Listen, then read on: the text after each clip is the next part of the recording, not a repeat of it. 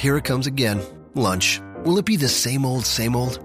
Or are you ready to take a vacation from the ordinary with the new Jamaican Jerk Turkey Sub at Firehouse Subs?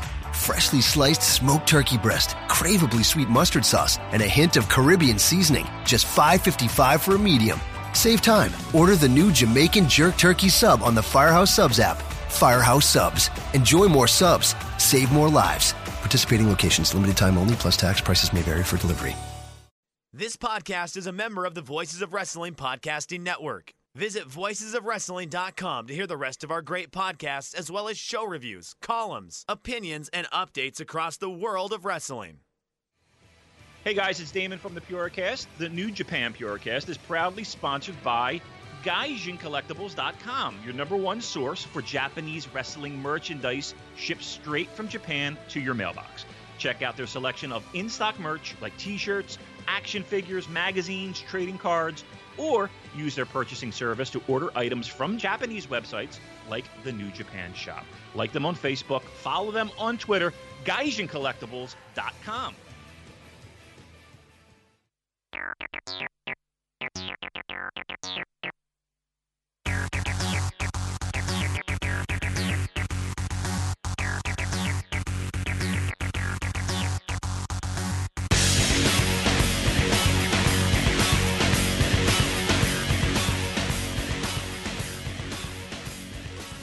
All right, everyone. Welcome to this week's edition of the New Japan Purocast, your weekly audio source for all things in the world of New Japan Pro Wrestling. My name is Colin Miller, being joined alongside, as always, by Mr. Damon McDonald. It is Sunday afternoon, July 23rd, at the time that we are recording this.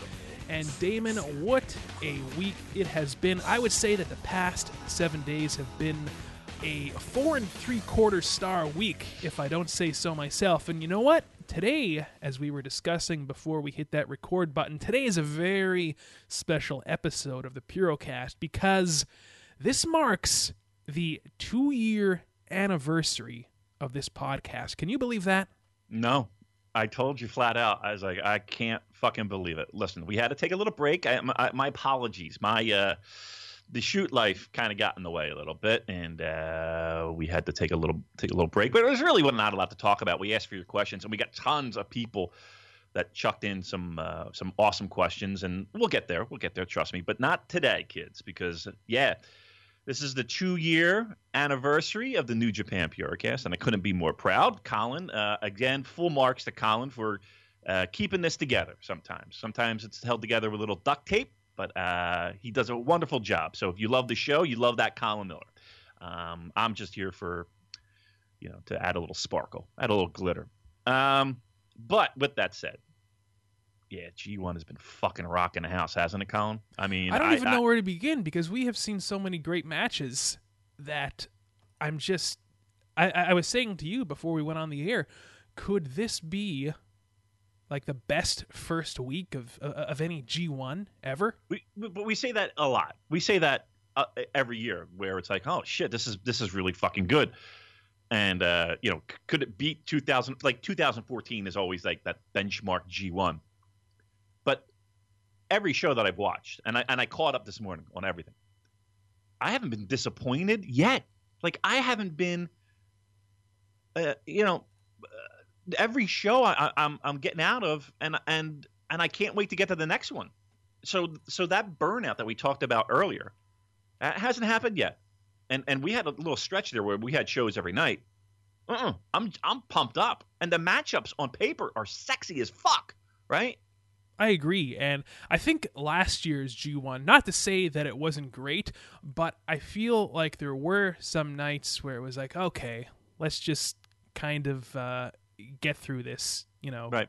a little bit. But no, I haven't experienced that thus far in the 7 days that this tournament is going on. And look, folks, if we were to sit here and review the past 5 nights, right.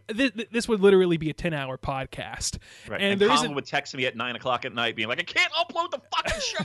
I'd be like, edit something. I don't care. There is an upload limit here. So what we're going to do today is we're going to go in chronological order through the first 5 nights of the G1, and we're going to kind of give you the best of, if you will, the meat and potatoes, which I had for breakfast this morning, of the G1 27. So let's start off with the first night, July 17th from Hokkaido. I thought that this was a great opening night with what a lot of people are calling the match of the tournament thus far, the main event, Naito versus Kota Ibushi. How about that Ibushi, Damon?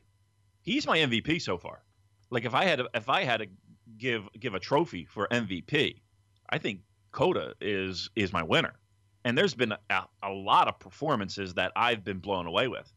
And when we say this a lot, but when it's time, they get the tap on the shoulder and the spotlight is on them and they need to produce in a big way.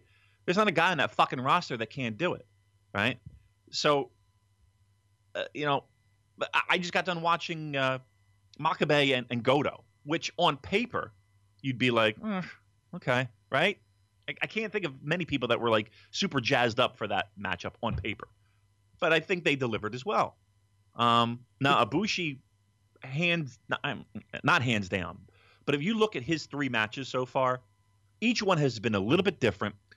Each one has had its own story within a story. A lot of this being about Kota making his return and not just, he's trying to prove his worth to be in this tournament, right? And the guys that have been here the whole time while he was out in his fucking learning institute, the Uncle Paul Learning Institute, right? The at-home study course. They're all saying, "Nah, fuck you. You went away. Things have changed, and here's how. I'm going to punch you in the mouth." But did you read Naito's comments before the start of the tournament about Ibushi? No, what'd he say? He was basically questioning if Ibushi belongs in this tournament because he said, where's the guy been for the past couple years? Like, what did he have, like 10 matches in WWE compared to the 150 matches that I had in the past year? Right. He did a little DDT stuff. Let's not discount the DDT stuff, right? But yeah, that's been his storyline so far. And even within that storyline has been these individual pocket of matches that have been, quite frankly, outstanding. And you're absolutely correct in saying that each match that he has had has been different from the last. I mean, his opponents were Naito, Zack, and as of this morning, Tomohiro Ishii. And I think that's one of the great things about this G1 roster as a whole. There's a lot of variety in there, and some of the most interesting matchups that we've seen in years. I mean, take a look at Kenny Omega versus Minoru Suzuki. There's an example of a Kenny Omega match that we've never seen before. Lots of smoke and mirrors with that one. Like there was a lot of shenanigans and a lot of nonsense. But again, if you're going to have nonsense, you're going to have it be. And guys and gals, we are going to fucking jump around all over the place. So just hang on tight. Right? I'm going to try and steer the ship in a somewhat straight line. We're going to go in order, but we are going to be jumping around. Waters. Yeah, we got choppy waters. Right. We're going to need a bigger boat. We certainly are. I got the reference by the way, Colin. That's nice. Jaws, right? Yes, that's Jaws, right? Correct. Thank you. But that match, it had that similar spot, that middle spot where you had faction interference, and and then the other faction comes in to try to save the day, and that. And again, I don't think it was. I don't think the two guys in there needed smoke and mirrors, but Suzuki's not. He's not spring chicken anymore. No, he's pushing 50.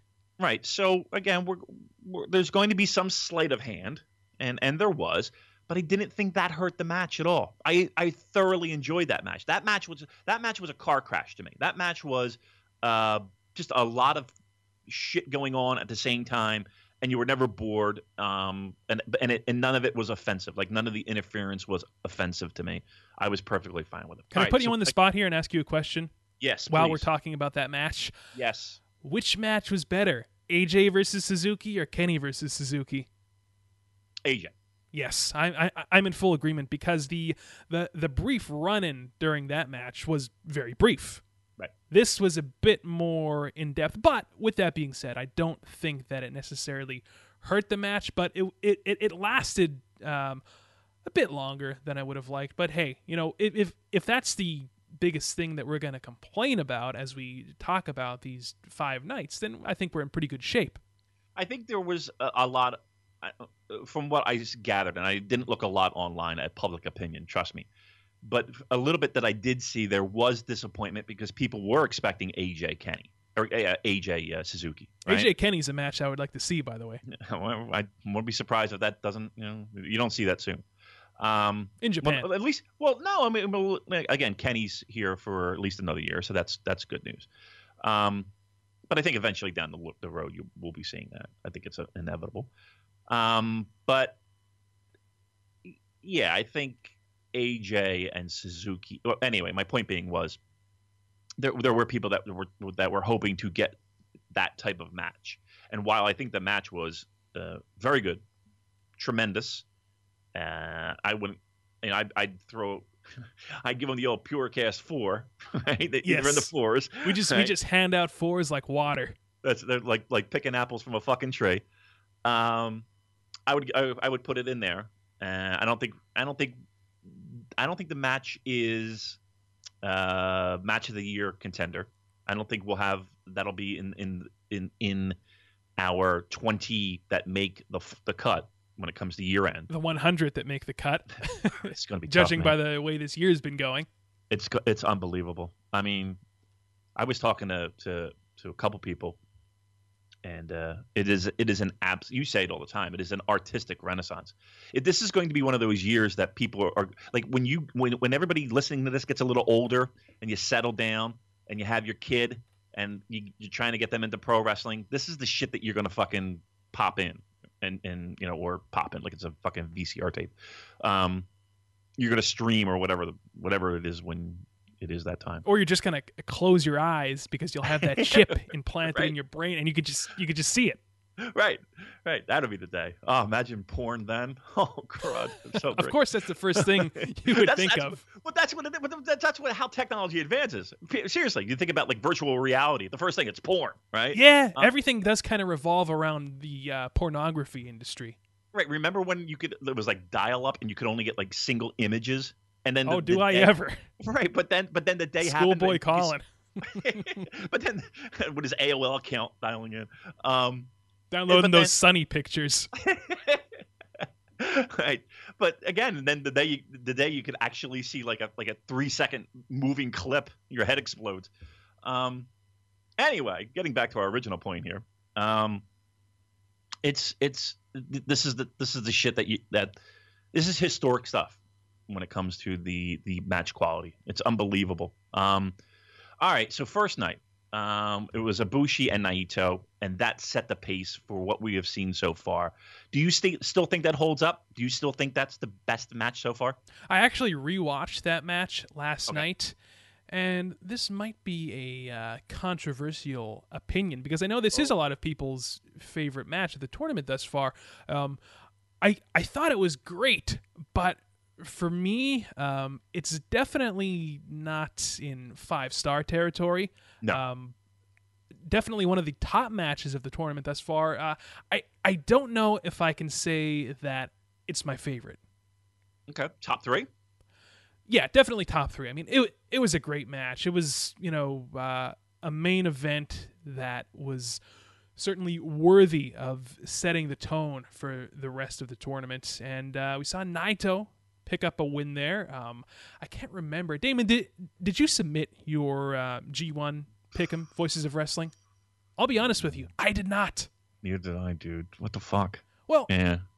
I'll tell you why. Because I was crazy busy and I was away, and it was just like I remember 2:00 in the morning. I turned on my fucking computer or my iPad, and I was like, fuck, I got to do this, and I was probably not in a good way, and I was like, I'm looking at the goddamn. I couldn't do the drop. It was just, I didn't do it. I sat there for an hour, right. And I just could not make all of the points work. Makes sense, right? Yeah, right. I just couldn't make them make sense. So I just said, fuck it.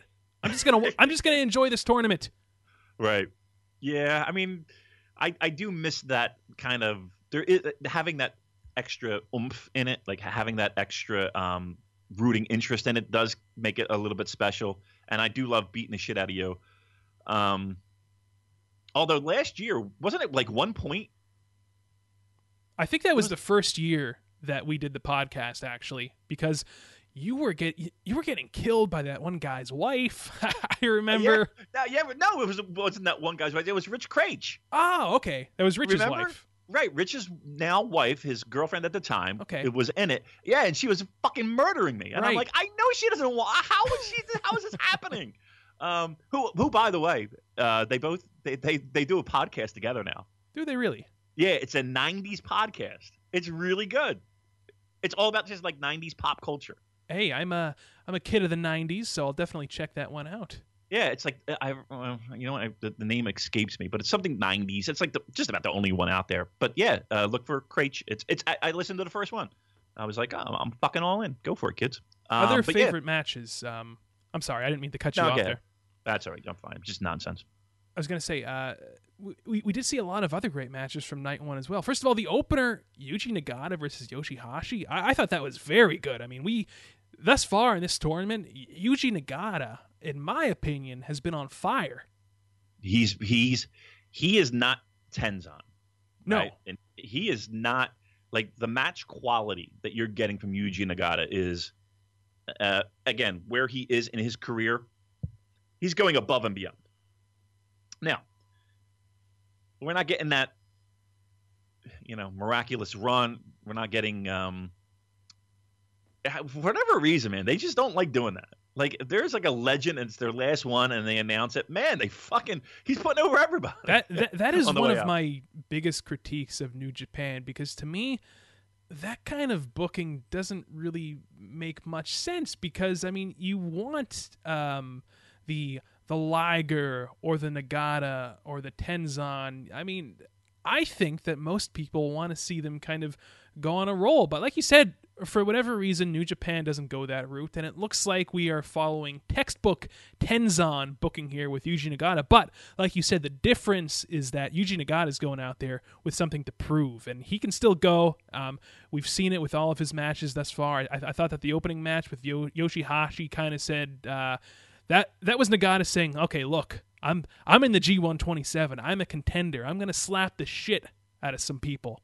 Yeah. And he hasn't had I don't think he's had a bad match yet. No.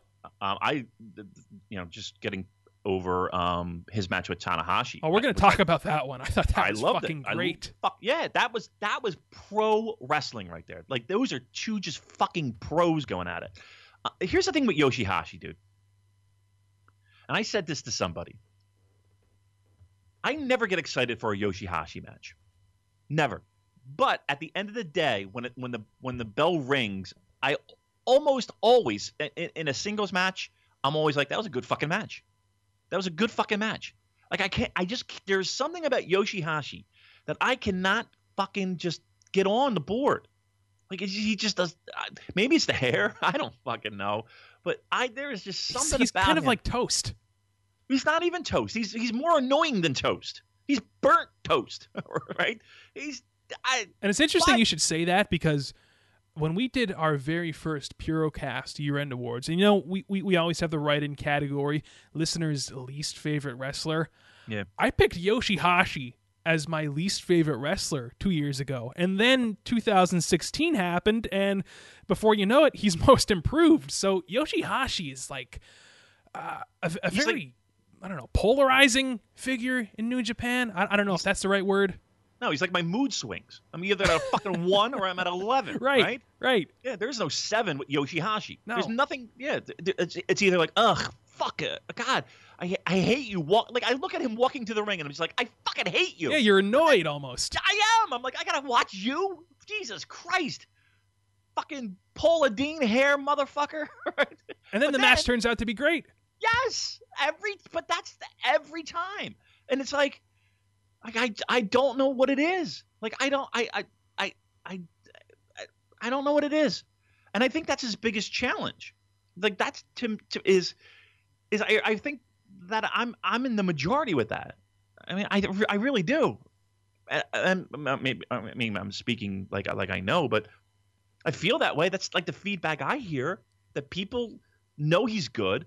People feel the same way when the match ends, but it's just that lead up to, it's just like, it's Yoshihashi, who the fuck cares? And that sucks.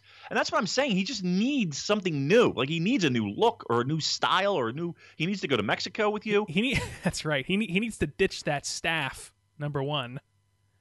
You know what? The staff is goofy, but you know what? We sit here and we watch a fucking guy carry a plastic sickle, right? And they haven't gotten rid of that yet. Right? This is true. Right? Although he does have a gong at the beginning of his theme now. I don't know if you noticed that. I have. He's upgraded. Good for him. And his lasers are still in effect. Like all the things that we were like, this is nonsense. They're going to shove it down your throat. But yeah, I don't. The staff, the hair. It might be the hair that annoys me the most. And again, I'm talking as a guy who's like, Tanahashi, I love you. Right? But the fucking hair, it's just a little much to me. I don't know. It's just there's something about. And even in those that video package that they have before every show where they kind of introduce everybody in the blocks, right? Even that annoys me about him because he looks like he's half asleep. Like he's got like all these like his eyes are all red. It looks like he just woke up. I don't know. Something that just can't get behind. Seeing Yoshihashi, seeing his name on the card, you get the opposite feeling of when you see like Kenny Omega's name on the card. Like it's the complete opposite feeling. But, it is. But like you said, when the match is over, it's like, this is a damn good match, and that's exactly what this Yuji Nagata match was. I thought it was a fine way to kick off night one of the G1. Makabe versus Fale. Look, say what you will, I thought it was a decent match. I thought it was all right. It might be one of my least favorites of the tourney so far. Oh, for sure. But dare I say, like, I don't know, 3.5 stars maybe. We were quick to dismiss Togi Makabe too. Like we sat here and I don't know what fountain of youth they have in August. I don't know what hot spring they go to, and I don't know what onsen they attend to heal their bones. But man, when it's time to go, they go. Again, it's Fale Makabe. It's hard for me to get excited about it. I thought the match was okay. I think Fale, and this is me talking, mind you, Fale could use to lose a couple pounds, because I really think his heart is going to explode sometimes. Like I look at him sometimes. We've been saying that for 2 years, though. I know, but okay, eventually the ticker's going to go. He's like. This is the most ridiculous comment I'm ever going to say, but like if you collected everyone's sweat, right, and every from their match, and you put it in a bucket, like Fale just looks like he's just pouring out of him. He just doesn't look healthy. Like I just worry about Fale. Maybe I shouldn't, but I do. I worry about him. This match was okay. This match was okay. I can't put this. My expectations were so low, though, that by the time it was over, I was like, that was an okay match, actually. So, yeah. There you go. That's probably it. You're probably right about that in the sense that was probably one of the ones where I was like, I got to sit through this. And then after sitting through it, it was like, okay, that wasn't bad. I'm ready for the next plate. But it wasn't bad. And the next plate was a plate that we've had time and time again, but after we get done eating it, it's always great. And of course, I'm talking about Goto versus Ishii. I mean, here's a match we've seen 1,000 times, but like they can't, when these two are in the ring together, they can't deliver any less than 4 stars. We said that before. It's like an impossibility for them. And boy, these two guys just got in there. They beat the shit out of each other. Goto picking up a big win with the GTR, getting his first 2 points. This was probably my second favorite match of night one. Yeah, this was Goto is really great, man. Goto was great this morning against Makabe. He's, we just got done talking about MVP. Goto's having he's had some great matches. All right, let me pump the brakes. Really solid matches. Consistent. Right? Yeah, against Ishii is great. So, and you're right. It's hard for those. Like the floor for them is 4. But he just got done with Makabe, and I'm telling you that Makabe match, that might have been the best Makabe match I've seen in a couple of years. I mean, at least since last G1. Name me a great Makabe match in last year's G1. Look, I'll be honest with you. I can't remember one Makabe match from last year's G1, but right. I'm sure he had some good ones. He always does. He does, but I don't think anything of this level that we just saw, right? And we sat here a couple weeks ago, literally writing him off, or at least I did. I'm like, I don't think he's going to survive. Like, he doesn't look good at all in those tag matches. I was like, he looks like fucking shit. Well, I don't think he's going to survive. Sometimes we forget that the G1 is almost the yearly reminder that Makabe is a great wrestler. And there's lots of people that we could say that about, right? We could say that about Yoshihashi. We could say that about Fale.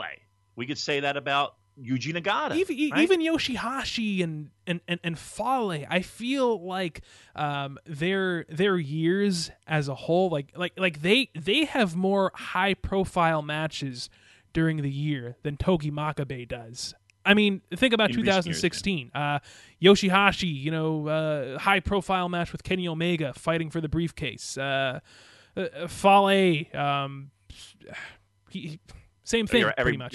Every couple seasons, he's either challenging for Intercontinental or a heavyweight shot. Right. Other than like the tag tournament, Makabe has a pretty bland year. Right. Yeah, he was always in the never mix. But that's true. I'm telling you that match he had with Goto last night, and one of the best Makabe matches I've seen in a good at least a year, at least a fucking year. And again, at his age and his body and the way it's banged up, again, we're not talking. This is not Okada Omega Dome, right? But and I got to give plenty of credit for Goto too in this match. But really, I mean, I'm talking, and maybe I'm out of my mind. I'm talking 4s, like 4+, right? I'm talking 4+ for a fucking Togi Makabe match in 2017. I could easily go 4 1/4 with that match he had against Goto this morning for sure. I'm telling you. And Ishii, man, Colin, talk about an underrated fucking year for this. I mean, but he's there all the time. We say that every year. We really do. We really do. And that's a shame. He's just, what a fucking performer this guy is. And the crazy thing about him is that I really can't see any signs of him slowing down. It's amazing. I mean, not that I've noticed anyway. I mean, he seems to still be at 11 consistently. Right. And that doesn't matter if his shoulder is held together with tape. It doesn't matter. Like he I don't think he knows any other way. And he's kind of got that Shibata thing going, where you just don't know any other way. Yeah. What an amazing New Japan run he's had. Like, if you took all these guys with amazing runs, and again, Ishii is a fan favorite, and Ishii does get kind of the hardcore respect. I don't think he gets half as much credit as he deserves. He is just an anchor. Like, if you need to have a great match, Ishii, sticking him in the mix. But you could go up and down that roster, and you could say the same thing. But he's having a great year. Ugh, fucking what? Unbelievable. And then again, you throw in a fucking Ibushi into this mix and a Zack Sabre Jr. Fucking a great tournament. Speaking of Zack Sabre Jr., what did you think of his match against Tanahashi from night one? There were a lot of people that were kind of iffy on it, right? I love the fact that Tanahashi tapped. So do I. I really enjoyed this match because, again, it was a different story than we've seen in a Tanahashi match in quite some time, I think. I love the fact that it was, okay, he's going into this match with an obvious injury. He's obviously has a strike against him. And he's going in the ring, first match, against a guy who his whole career is all about, I'm going to pick a body part and I'm just going to just dissect it, right? And I'm going to chop you down, just focusing on manipulating your body to to fuck you over. Again, you're not going into this thinking, oh, well, Tanahashi's going to get hurt. He's going to rip his elbow open or his bicep in Philadelphia at a meaningless TV taping for Ring of Honor, and this is going to happen.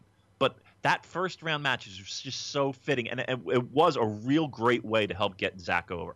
And Tanahashi, so far anyway, does it feel to you that this Tanahashi is a more creative Tanahashi in the sense of he knows he's hanging on by his fingernails, right? Every match. Absolutely, right? And I think that's that has always been one of his strengths as a pro wrestler, and that's why he's one of the best of all time. I mean, he literally has to go out there and wrestle with one arm for the most part. And yeah, you're right. He finds just creative ways to do things and infuse a different mood into the match and tell a different story. And as you were saying about Zack Sabre Jr. Earlier, huge first win for him. And like, here's a guy who was a junior heavyweight in Noah, right? And he was sort of like the guy who did the pretty moves, right? He did like the pretty roll ups and the submissions, and now Zack Sabre Jr., especially with this big first win against Hiroshi Tanahashi, he has a new danger surrounding him. Like, I feel like he really belongs in Suzuki-gun now, and I think that he's garnered a lot of respect because, like, everything that he does, like all of the joint manipulations, like, to me at least, it looks like it hurts. You know what I mean? It looks like he can do some damage, and he knows how to manipulate joints, and he knows all of the pressure points. And I'm really enjoying Zack Sabre Jr. in this tournament. I'm very happy that he's a part of it, and I thought this was a different Hiroshi Tanahashi match that we've seen in quite some time, and I'm looking forward to at least I think the obvious rematch that we're going to see for the IC title. Of course, we saw the fallout after the match with Zack holding the title up, so I think we're looking at a good, maybe a Destruction main event, or maybe even a King of Pro Wrestling match. Yeah, I'm down for that. There are people that don't like his style, and we're talking about Zack. I dig it. I really do. I find it like it's really entertaining to me. Like, I just love the creativity of how he could just wrap his legs around and wrap his arms around and There's pull no back. one else like him right now. I mean, there's people of that same ilk. On this roster, though. No. Yeah, right. No, yeah. He is to me, he is unique, and I think the only other person that is kind of in that world would be a Suzuki. But I still think it's different. I like that a lot. And again, I like the idea of Tanahashi kind of just knowing that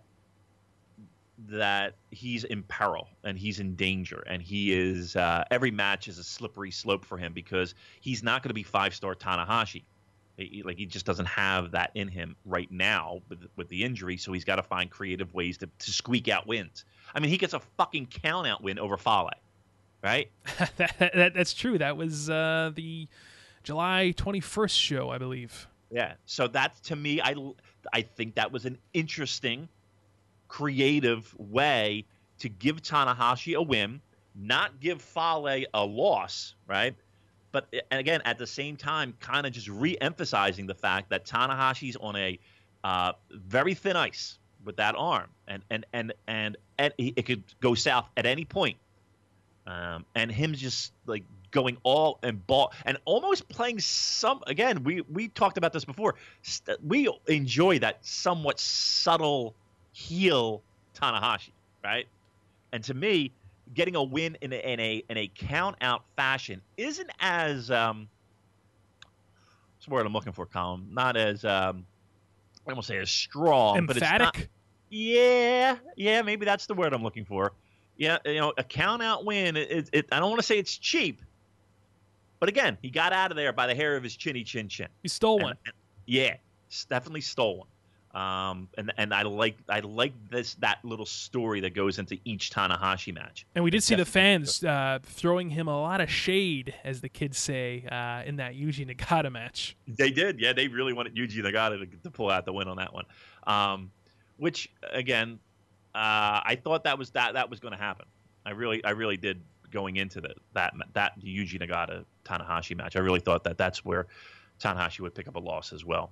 Did you see a picture of Tanahashi's arm after that Zack Sabre Jr. match? I did not actually. Kyle, it was fucked. Was it? Yeah, it was jacked up, and lots of people were like, "Look, just take off Tanahashi. Just rest up. You don't have, it's that mentality, man." And again, I don't know how bad it's hurt, but well, even Meltzer has been saying as of late, like, dude, get that surgery. It's G1 season, man. It's that mentality, and he's carrying the second biggest strap. Let's say Tanahashi has to drop out of this tournament. I mean, hopefully that his arm isn't that bad, but let's say that happens. What do we do then? Well, I mean, it's kind of like there were a couple Nakamura matches that he had to forfeit, right? That's right. There's been injuries in the past where they've had to, bail out. People have had to bail out and basically forfeit their matches, and everybody gets, the points that in that match they would have had. Where do you lean on this? Do you think you could still go? I think. Well, I mean, we've been saying this for the past 2 years. Like, it seems like he's always hurting, and we're always worried, and he always comes through. So right. We didn't know the severity before, though, right? We knew that's right. He's always banged up. He's always, again, we held together by tape.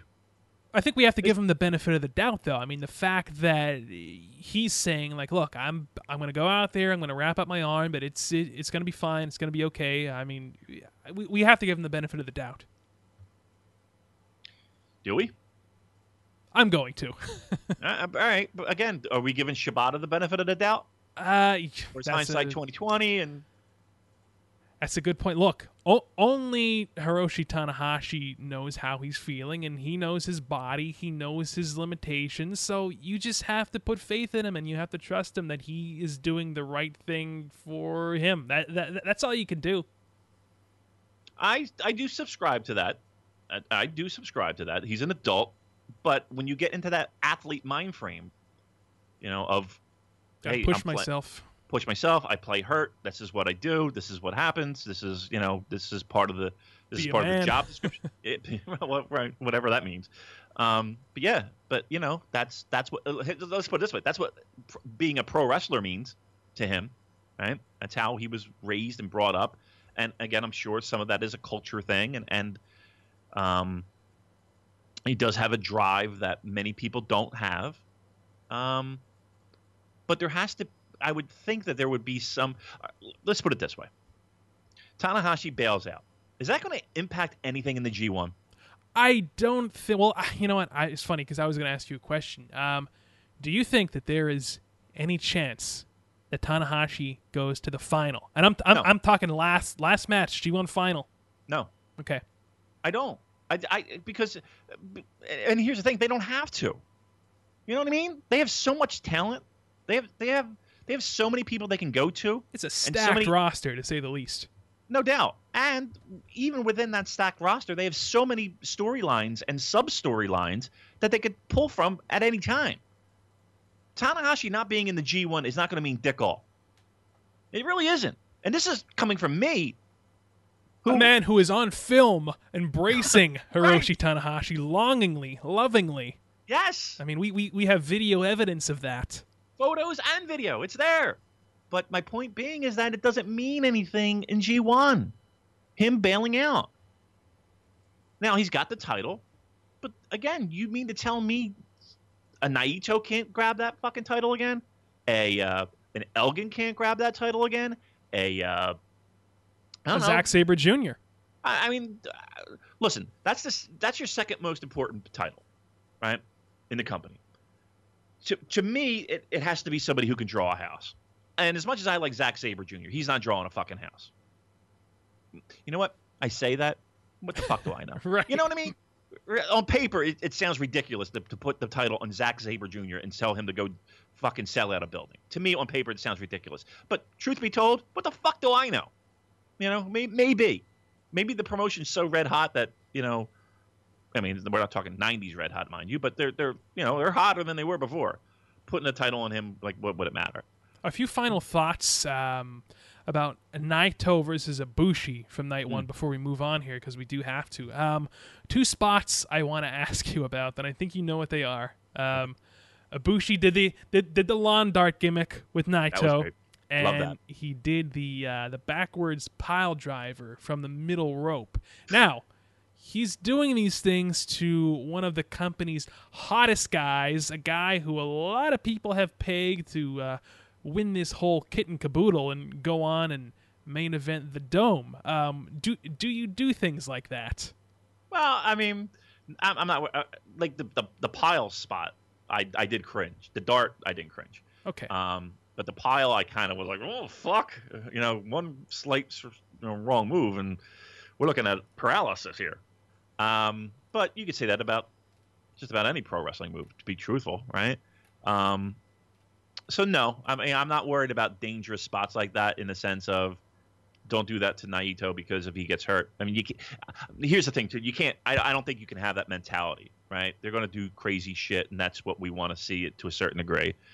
We appreciate it. Do I want to see them fucking clunk heads together? No, but I'm okay with a pro wrestling move. I mean, accidents happen, but again, it's pro wrestling. People get hurt on a hockey rink, and people get hurt on a soccer pitch. Again, they're not jumping off of a top rope pile driving somebody, but you get my point, right? So no, I don't have a problem with those particular spots. What are you thinking of our boy Juice this tournament? I think he's doing great, and I thought that his first match against Kojima, I thought that was really good, and a nice big first win for Juice in this tournament against a solid competitor, a former IWGP Heavyweight Champion, Triple Crown champion. I thought that was a good decision. I'll tell you what, I'm more excited for a Juice match right now than I am for a Tama Tonga match. And I never thought I would say that. I'm right there with you, although we are going to talk about a match that Tama Tonga had against Kenny Omega, which I was quite fond of. But yeah, we're while we're on the subject of Juice, I'm in full agreement. This guy's been killing it. He has been absolutely fucking killing it. And I think even the naysayers at this point, and again, we kind of got on the Juice bandwagon somewhere in the middle, right? I think even the people who have still to this day hand waving Juice, they're missing the boat. They're fucking missing the boat. What I don't know. Could he possibly win Most Improved 2 years in a row? I don't think that Juice won Most Improved for 2016. I believe it was Yoshihashi. Fuck that. We were wrong. Well, hey, look, the fans and voted. Everybody else was wrong too. Well, whatever. We should have fucking rigged it. Because Juice is what a fucking G1 he's having. And again, he's going to be on the losing side more often than not. But to get a big win, and he was appreciating that fucking win. Do you see him after that match? Absolutely. I mean, think about the journey that this guy has been on, and if you go back and you listen to when Juice first came to New Japan, you listen to some of those older Purocast episodes. Boy, did we buried Juice at some points. We were like, why the fuck is this guy here? Like, what is he doing in New Japan? And now we know. Again, the biggest complaint you can have about this show, besides me, is our lack of patience. And which is looking back in hindsight, it's like, wow, what a fucking journey this kid has been on, right? What a fucking ride, and it has been a slow burn, and it has been a gentle progression. I mean, let's be truthful. If this were any other fucking promotion, he'd be in a Punjabi match right now, right? A Punjabi prison match. Right. So, again, speaking of non-patience, there you go. But what a ride he's been on. And it makes it more enjoyable, and it makes being a fan of this product more enjoyable, because those little nuggets grow slowly. It's not a sprint. It's a marathon. I think he's been fantastic this G1. I look forward to his matches. Who does he got next? Do you know? I don't have that up right now at the moment. Sorry. I will, You knew that was coming, right? Yes. I was going to throw some random fucking. Give me Juice Robinson's next opponent now. Yeah. I'm on board with Juice, man. I am on board with the Juice. I like his jacket too. That's a pretty rad jacket he's got. It's like spray painted, like it's like a multicolored. But very, very Takahashi-ish. Takahashi's more punk rock. That's more. He's more grimy and groovy. Yeah. Oh, actually, Juice is facing Minoru Suzuki in his next match on the 25th. That should be an interesting match. I don't, listen, I know pro wrestling's a work. Listen, I'm not an idiot. What? Yeah, I'm sorry. But I'm sorry, man. Fucking Suzuki scares the living piss out of me. You and me both. Imagine standing in a ring seeing that motherfucker come in. Whoa, boy. Yeah, so Juice has that to look forward to. A couple other notes from night 2. What did you think of Sonata and Evil? Right. I thought it was great. I'll tell you what, and I'm probably going to get a bit of flack for this. Uh-oh. I thought it was a bit sloppy. Get ready, Reddit. Here we go. I found it to be a bit sloppy in some points, okay? Just a little bit sloppy in some points. Like missed moves or just out of place? Yeah, a little bit of that.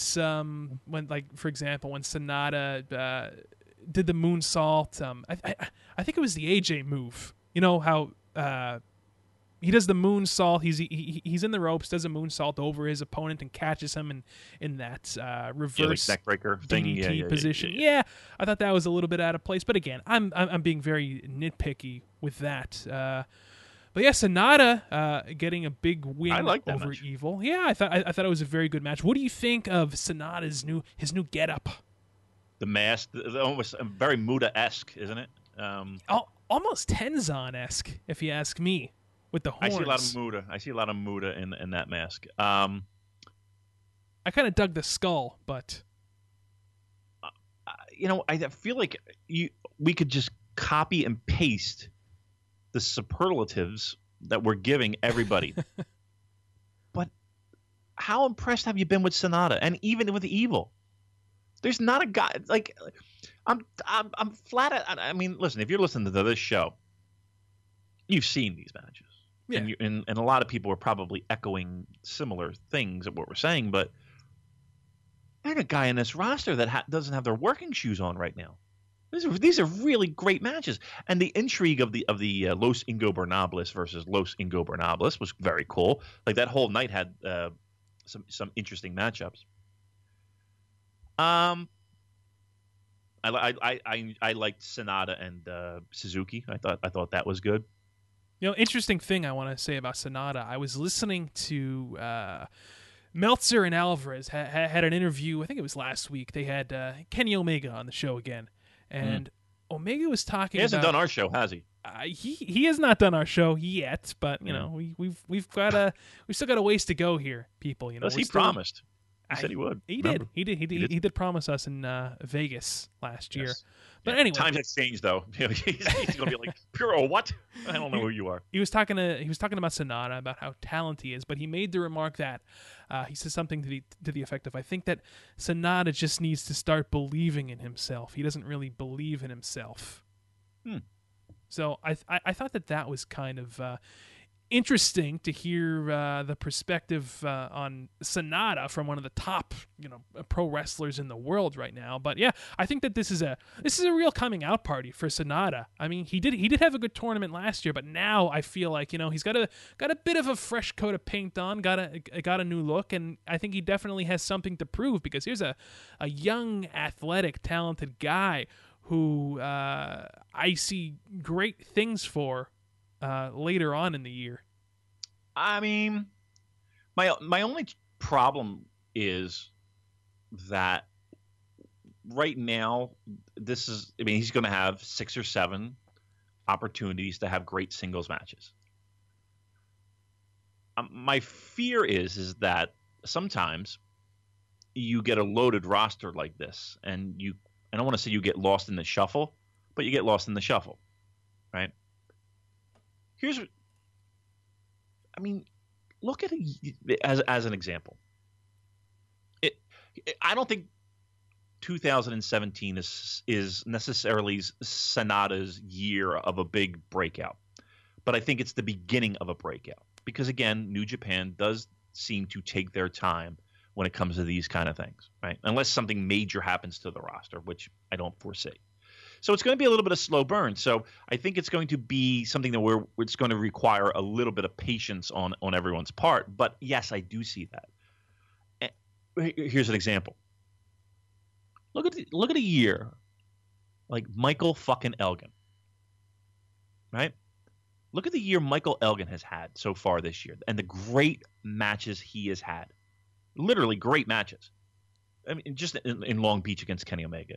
This match later on we'll talk about against Okada, which was outstanding. That match with Okada, I gave full marks. Wow. I thought it was that good. I thought it was great. All right, we'll get there. Matches with the Naito. He's got anytime that you ask Michael Elgin to put out a performance, the guy is right fucking there. Great matches. Under the radar. Absolutely. He's really under the radar. He is. You put his matches in any other promotion and match of the year. Yeah, I mean, but he has match of the year contenders. But in this crazy fucking year of 2017, like those great matches that would be on anyone's must watch and anyone's top matches of all time. You know, you had like a top 25.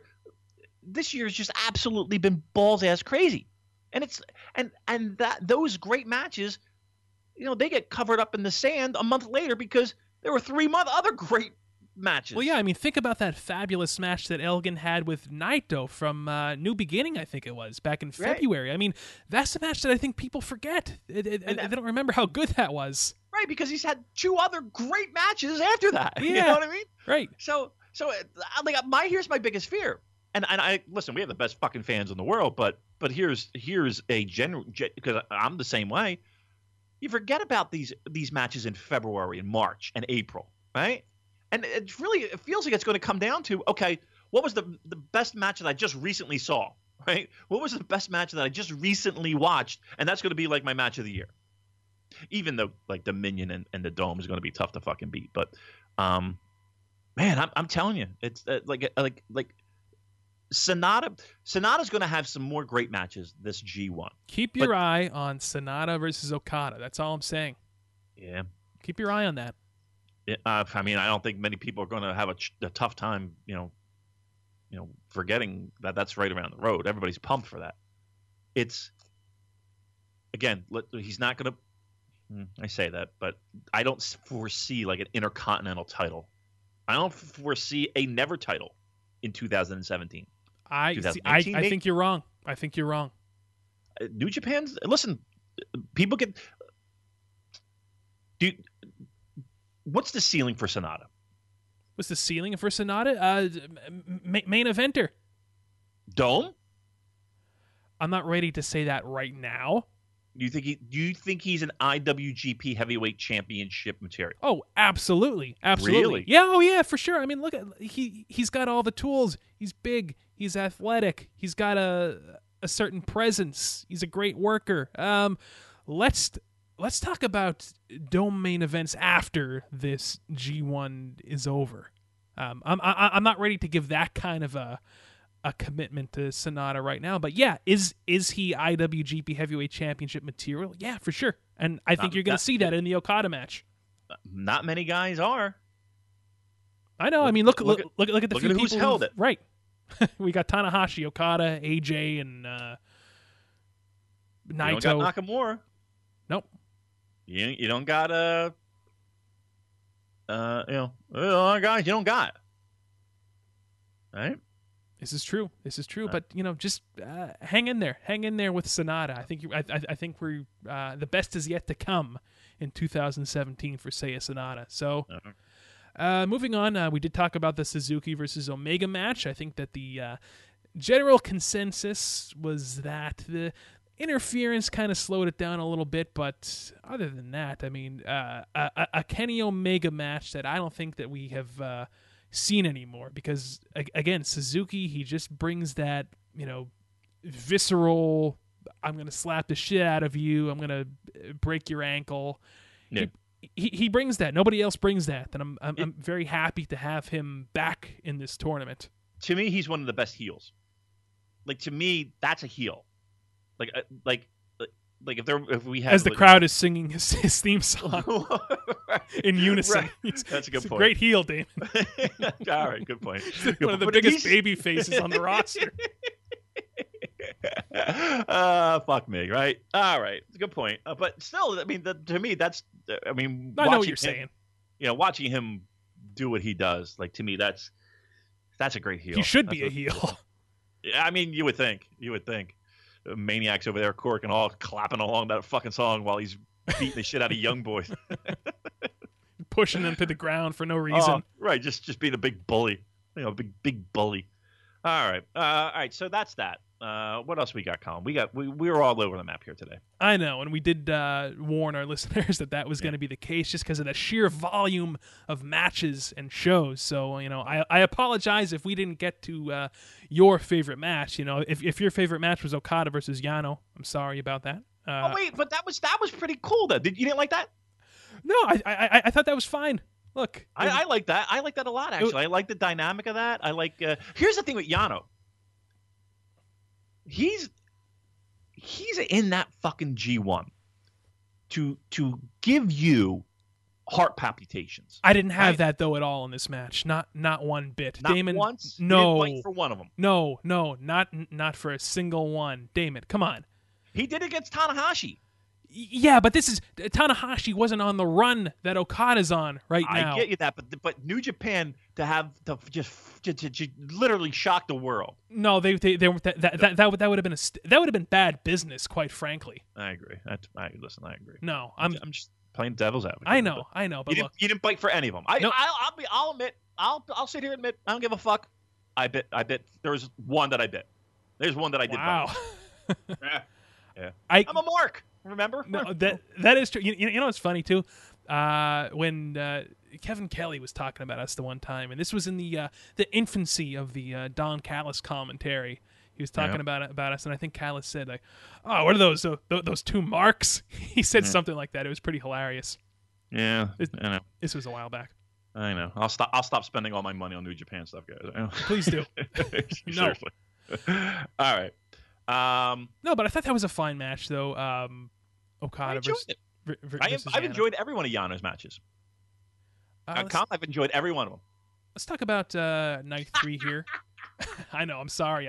I've got to keep this train rolling here, Damon. I apologize. I bet. Night 3 saw another good Yuji Nagata match against Hiroki Goto. That was the opener. Nagata taking another fall. He's over right now. Yeah, yes, he is. Yuji Nagata currently has 0 points, but that was a good match against Goto. I think we can both agree. Absolutely. I think Goto has been underrated in this. He's had some performances. I still can't get over why they don't give guys wins in their last run. I mean, it doesn't make sense at all to me. I mean, the theory is that these guys are a step faster, a step younger, a little bit stronger, a little less beat up, a little less, whatever. And logic would say that, at this point in a person's career versus another person at that point in the career, that logically they would have a step up. Listen, I think we sat here and said Nagata was going to play the role of a spoiler come finals, right? And Nagata, I'm not sure if he's... I see Goto playing spoiler for sure. I think he's going to spoil Ibushi. You think Nagata is going to just get a meaningless fucking win somewhere in the middle of nowhere? Damon, that's how he's going to get his win? That's what happened with Tenzan. That's what happened with Liger. Liger beat Taichi. Well, yeah, that's what I'm saying. He got one big win. But okay, so that's what I'm saying. So do you think that's where we're going with Nagata? He's going to get one big win? Yeah, he's going to beat Fale. Yeah. I'm sorry, but that's just how they do it. And to me, I'm not saying it's as bad as this, but to me, it's almost like, how when WWE, if you're wrestling in your hometown, you're going to lose. Right. It's almost the equivalent of that, but not quite as stupid. But Yeah. I don't know. It's whatever. It doesn't make a whole lot of sense. That's how they do things, though. And yeah, that's what I think. That's where we're going with Nagata. He's going to get the big win against the big monster, and that'll close out his G1. Yeah. But That's a shame. well, no. I mean, look at the bright side, though. Look at the quality of Nagata matches that we've had thus far. I mean, I think at the end of this tournament, there's certainly gonna be more memorable Nagata matches than there were Tenzan matches, or dare I say Liger matches from Best of the Super Juniors.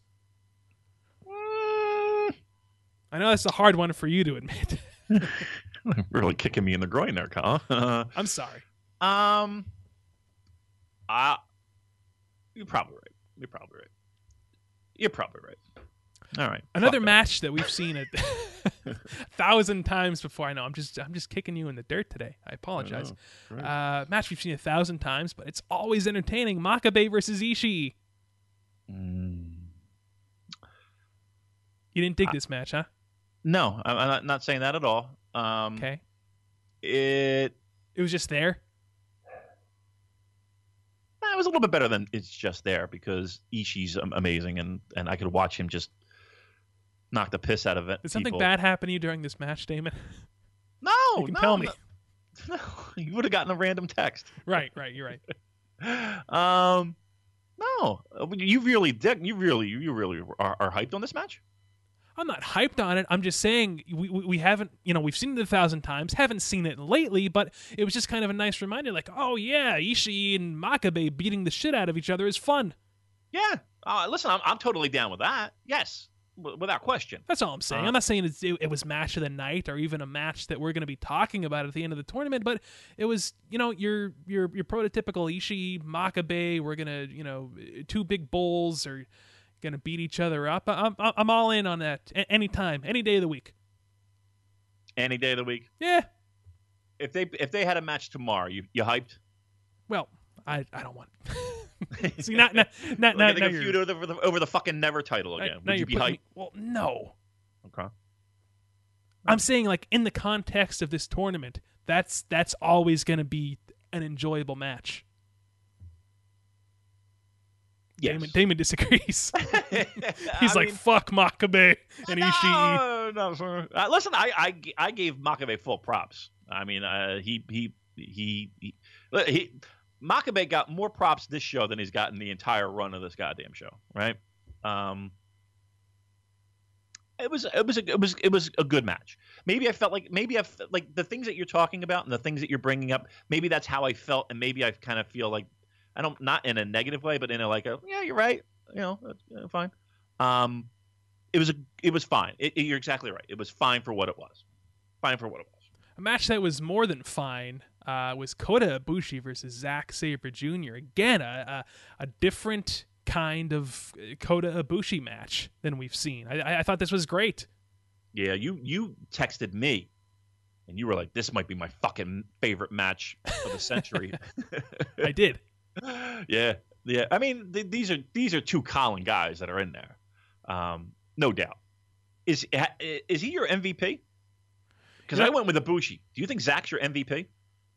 I wouldn't say he's my MVP. What's the term that I'm looking for? That's guy that you masturbate to. It's not. Hey, I'm just saying. I mean, I think he's. Again, what I like about what he does is he brings a different flavor to the mix. He absolutely brings a different, something unique and different. And look, he can make an armbar fucking interesting. Right. That's what I'm saying. Actually, you know what? I was thinking of this analogy. Maybe this is going to be a stupid analogy, but Zack Sabre Jr. is almost like that hip, cool math teacher that you have in high school where, like, nobody likes math. Math sucks, but, like, he makes it fun somehow. Like, Zack Sabre Jr. is the hip math teacher. He makes this world of sport, grapple style. He makes it fun. Okay. Listen, listen, it took me a while to get around to it. I was like, where in the fuck is he going with this? I was thinking about this all this past week, actually. Zach is the hip math / chemistry teacher. Hey, okay. That you fall in love with, right? Well, no? Okay, just making sure. No, but that's, like, again, he can make an armbar interesting. He can make an ankle lock interesting.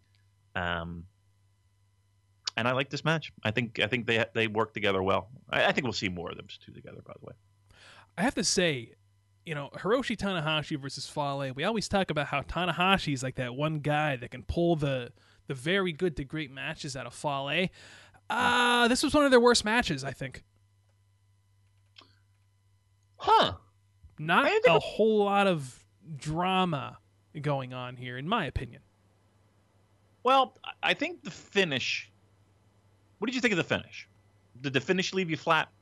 It kind of did. There was no, Fale's going to hit the bad luck fall. Tanahashi's struggling. There was none of that. I like this match a little bit more than you did. Okay. Again, I like the fact that this was all about Tanahashi clinging on for dear life, knowing that he's in the ring with a fucking monster and a beast. He just got done getting his arm ripped out of his socket by Zach. He knows he's in a bad way. Can't afford another loss. And he's going to pick up a dirty, cheap, somewhat un-Tanahashi-like win. And almost react like he, won the title at the Dome. He should have just started doing the yes with his hands in the air. Right, but that's... Get some cheap heat. And here's the thing, too. Even the fans at Corkin were kind of like, huh? That's not really an emphatic win. Because, when you're hearing the ring announcer give out the count, 16, 17, and you're like, all right, well, Fale, you're a big boy. You better start getting up at 17 because anything past that, you're gonna be close on time. Well, we'll say this: we haven't seen a count-out finish in a while. I feel G1. I think G1 last year you saw one. Okay, right? Wasn't there one? I'm almost certain there was. You're good for one a year, right? You're good for one a year. I do like when they do that, though, because, one of the complaints that a lot of people have about reoccurring spots in New Japan is that count-out spot that you were just talking about, how both opponents roll back in suddenly at 19, and it's like, right. Man, I just want somebody to get counted out already so that that spot can sort of mean something again. So I guess to that point, I'm kind of happy with the outcome of this match, but the match as a whole, by itself, just not one of my favorite Tanahashi Fale matches. That's all. Okay, now I'm going to say something. We've been saying that a lot recently about Tanahashi, haven't we? Not one of the best. Not one of the best performances. I mean, listen, he was in the ring with fucking Billy Gunn, mind you. He was. You were there. He shouldn't be in the ring. Is that what we're trying to say?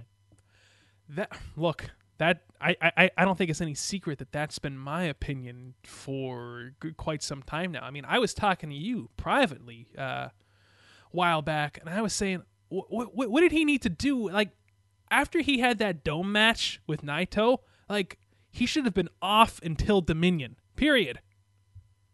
And that was even before the injury. Right. He should have taken... There's no need to be going to wrestle at the 2300 Arena in Philadelphia, No. Come on. Look. Give me odds. Give me odds that he makes it through this tournament. I think he's going to make it through. Yeah? Yeah, I do. Yeah. He's just going to... I think that the matches aren't going to be... It's going to be a different Tanahashi match than you're used to. I think even the Naito match at the end. Okay. Do you think he's saving himself?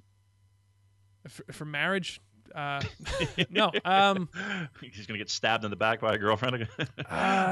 Is he saving himself? Kind of. Because here's the thing. I don't think these matches are terrible, Colin. No, they're not. I mean, there's never a terrible Hiroshi Tanahashi match. I mean, even the Billy Gunn match was okay. I mean, okay is even being generous, but okay. He's definitely being cautious. Okay. He's being very cautious. You think there's stuff in the tank? Oh yeah, I think there's stuff in the tank, definitely. You think he's in the mix in the finals? Yeah, point wise, yeah, he'll be in the mix. I think that his match with Naito, there will be a lot riding on that. Okay. All right, fair enough. Look, you don't sound as confident as I do. I just what I'm having struggles with is I don't see the fucking point. I don't see the point in this. Okay. Like, why are you going to do this to yourself, knowing full well that honestly I don't see him in the mix. He's not going to be in the mix in the finals.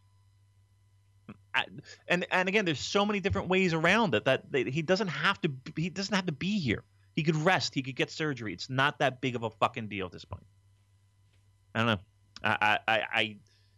know. And maybe it's a selfish thing on my part, but I don't want to see 3.5-star Tanahashi. We've been getting that a lot. Okay. I have a theory that once he changed his music, that was it. His career kind of took like a like bit Samson cutting his hair. Right? Yeah, right. His career kind of took a bit of a left turn.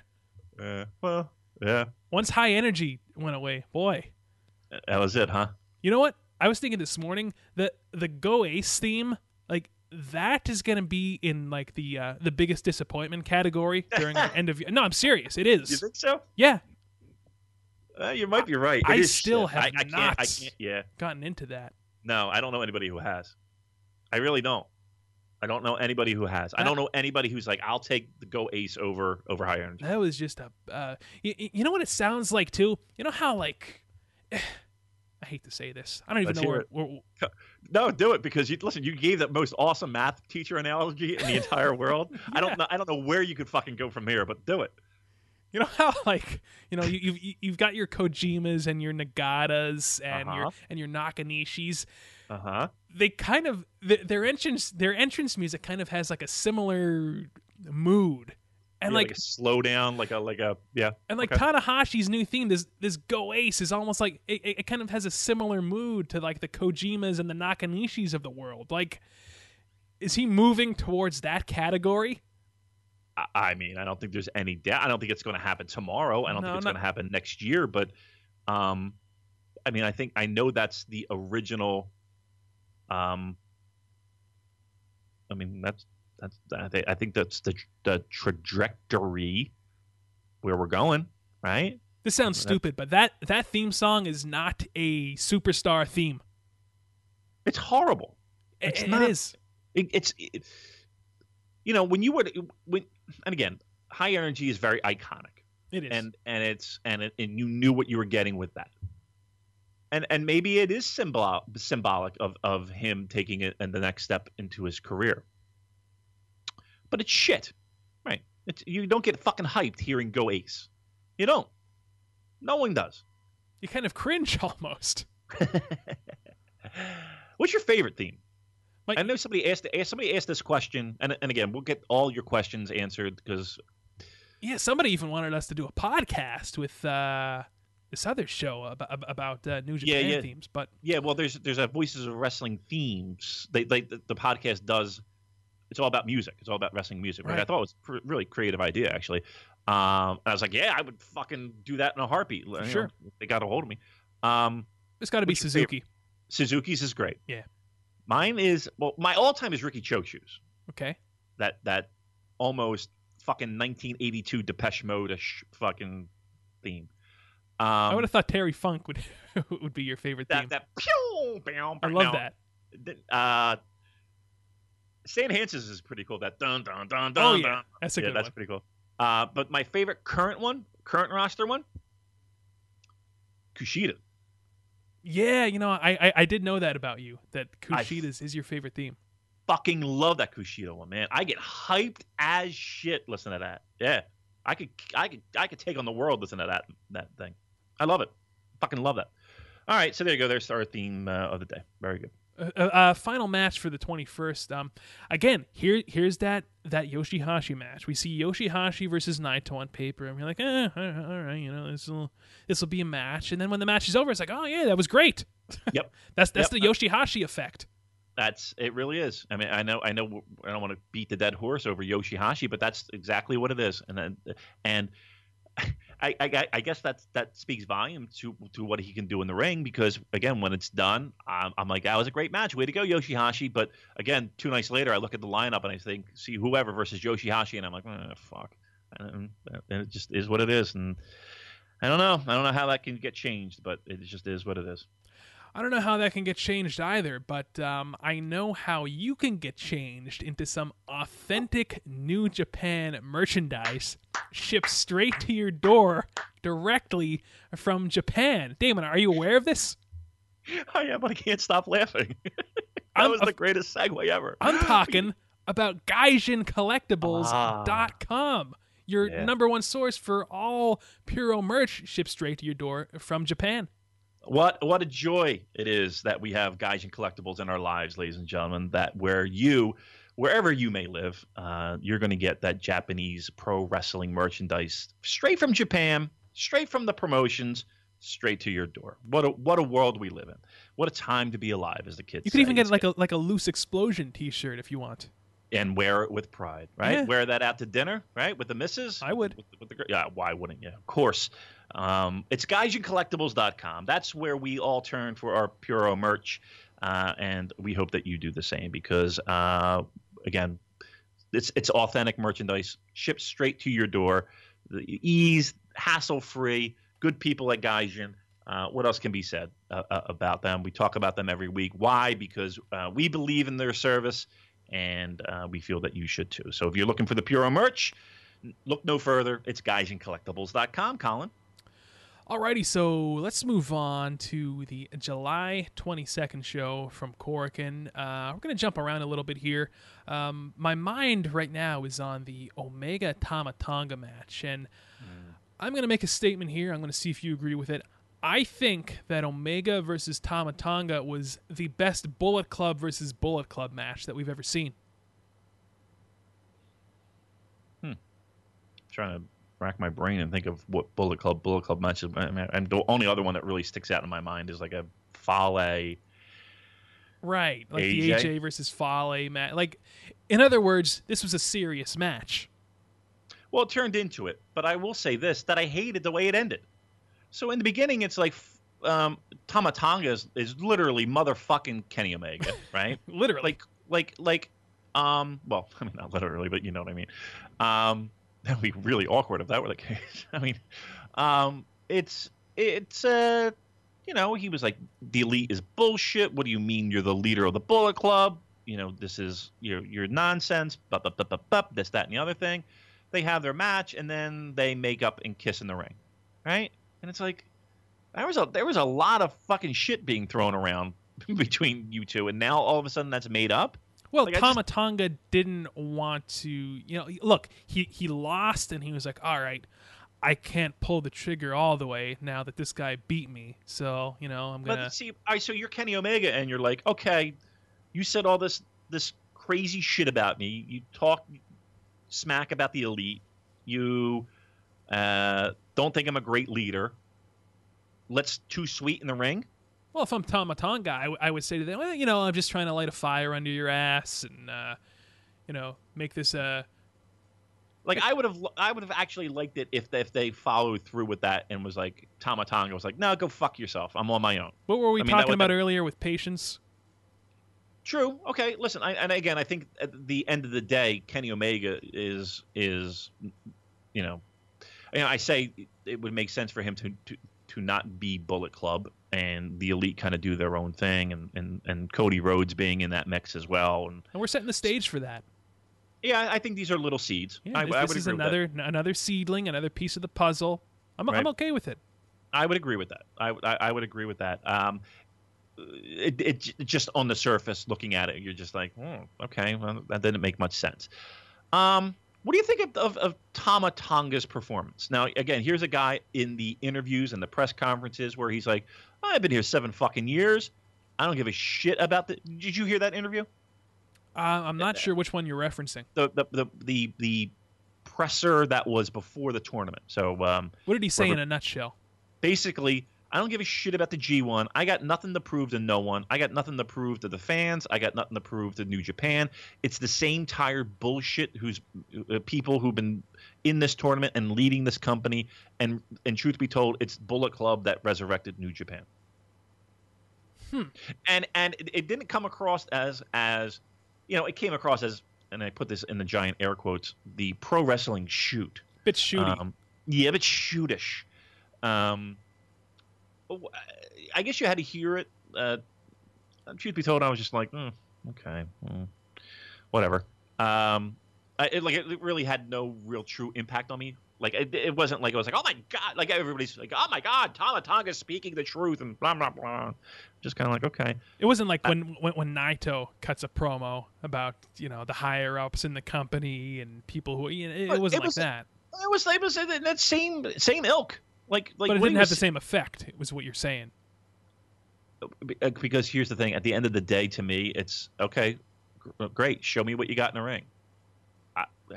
I think he has. I think really?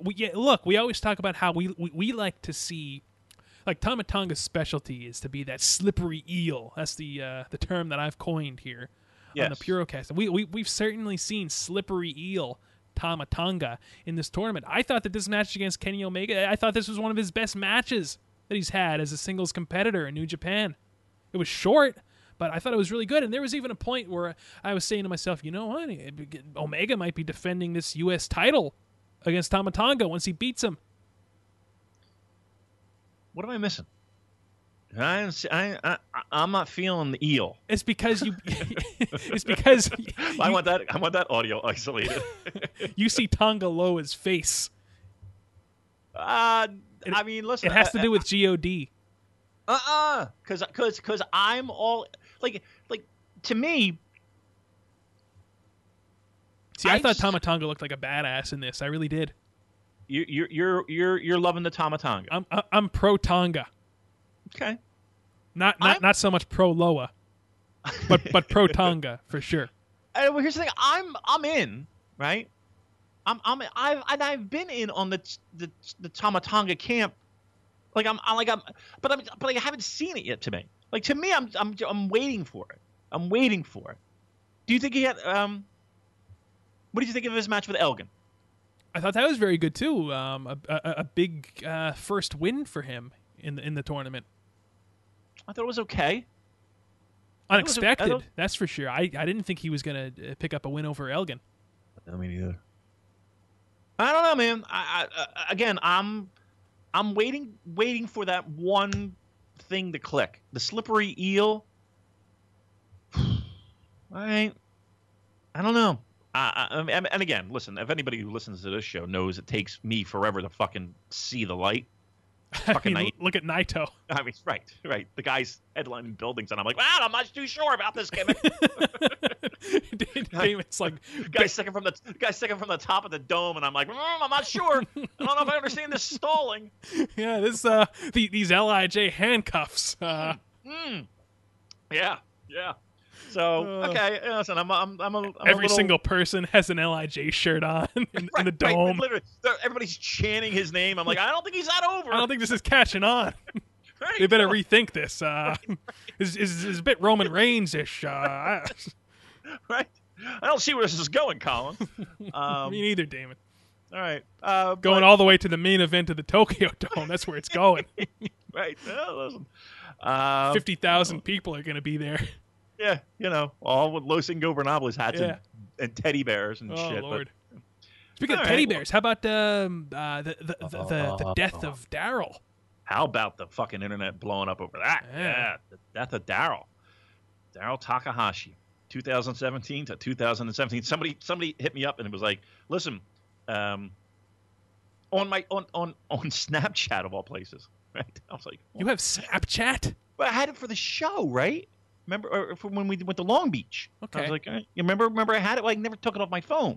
So I had, I get nonsense. That's dangerous. It is really. Oh, has Lord. been, Give me that phone. Wait, it's like the pictures disappear in 3 seconds. So it's like, okay, great. Yeah, you know what? You take my phone. But like, yeah, somebody hit me. I was like, what is? And he's like, you should dedicate the this episode of the Purecast to Daryl. You know what I think he should do now? What's that? He should replace him with Derek. And Derek will basically be like a doll of you. Remember when Kevin Kelly called you Derek? That's right. That'd be great. Yeah, I think so. I think we should just get him like a King Kong Bundy plushie. The same thing. I mean, come on. Why not? But yeah, that was heartbreaking watching that. I mean, there were people I think there were actually people literally upset. Yeah. Like there were people that were actually like, oh, that's a shame. Rest in peace, Daryl. We hardly knew ye. We really did. But I think we'll have something back soon. I'm hoping. Fingers crossed. Yeah. So anyway, sounds like I enjoyed Omega versus Tama Tonga more than you did. A match that, well, actually, let's go back. We saw Toru Yano's pick up his first win against Kojima. You know, I called that. I thought that was pretty evident. Juice had a good match with Evil. I agree. I think those two guys worked very well together. There were a couple spots there where it was like all the reversals. So it was like Juice trying to hit the pulp friction and Evil. Yeah, that was great. Yeah, that was something where I'm on the edge of my couch like this is fucking good. They're rocking it. Juice has plenty of fire. I listen. I said Kota Ibushi's my MVP. I've said a million people are my MVP. That's getting to be everybody's ridiculous. Your MVP. Really, Yano's your MVP. I know, really. He's such an important role. Let me be honest, and let me ask you a question. Okay. Everybody's got their working shoes on. Everybody's pulling out all stops. Everybody's taking whatever they need to do to get the hobble to the ring and put on a great performance. Who have you been disappointed with? Nobody, really. No one has been like. Somebody's got to be last, Colin. Somebody's got to be at the bottom of the pile. Who's not doing it for you this G1? Damon, look, if I have to put somebody last, I mean it'll probably be Fale, I guess. But even then, like he serves like an important purpose in the context of this tournament that I really can't like. I feel bad putting him last because storyline wise. I honestly, bad luck fault. That bad luck. You getting that fucking bad. Listen, Naito. Yeah, Naito takes a fucking fall. That's right. And there is a nice easy first briefcase defense for Tetsuya Naito. Just saying. Yeah. Just saying. So Fale's on your list there. Yeah, but even then, like I don't feel comfortable saying that because he serves a purpose. Yano serves a purpose. Kojima serves a purpose. Like in my opinion, everybody's pulling their weight here so far. I agree. If I had to go last, that's probably the hardest thing to go. Look, if we're talking, we're saying last on the top of a heap. You're on top of a pile of greatness, and you just happen to be the last one in line, right? Yeah. Gun to my head. Okay. Probably Tama Tonga. Boy, you really don't like Tama Tonga. No. But that's not it. But again, it's not that I don't like him because I do. Again, maybe it's my impatience. What if we're talking about just match quality, bell to bell action? Like I would put Yano last, I guess. Then. But there is something about watching these matches with Yano where I'm in because that fucking thing could happen like that. Unless it's against Okada. Just right. saying. I did bite one. I did have one of them. What a gullah bull. I am a mark. But there is something about that in his matches where I'm kind of like, okay, they're gonna, like literally, it's me sitting there saying, oh my god, they're gonna fuck him over. That's all I'm saying. The entire match with the Yano match. Oh my god, they're actually gonna do this. Oh my god, they're gonna fuck him over. And maybe I enjoy that. So maybe it's Yano. Maybe.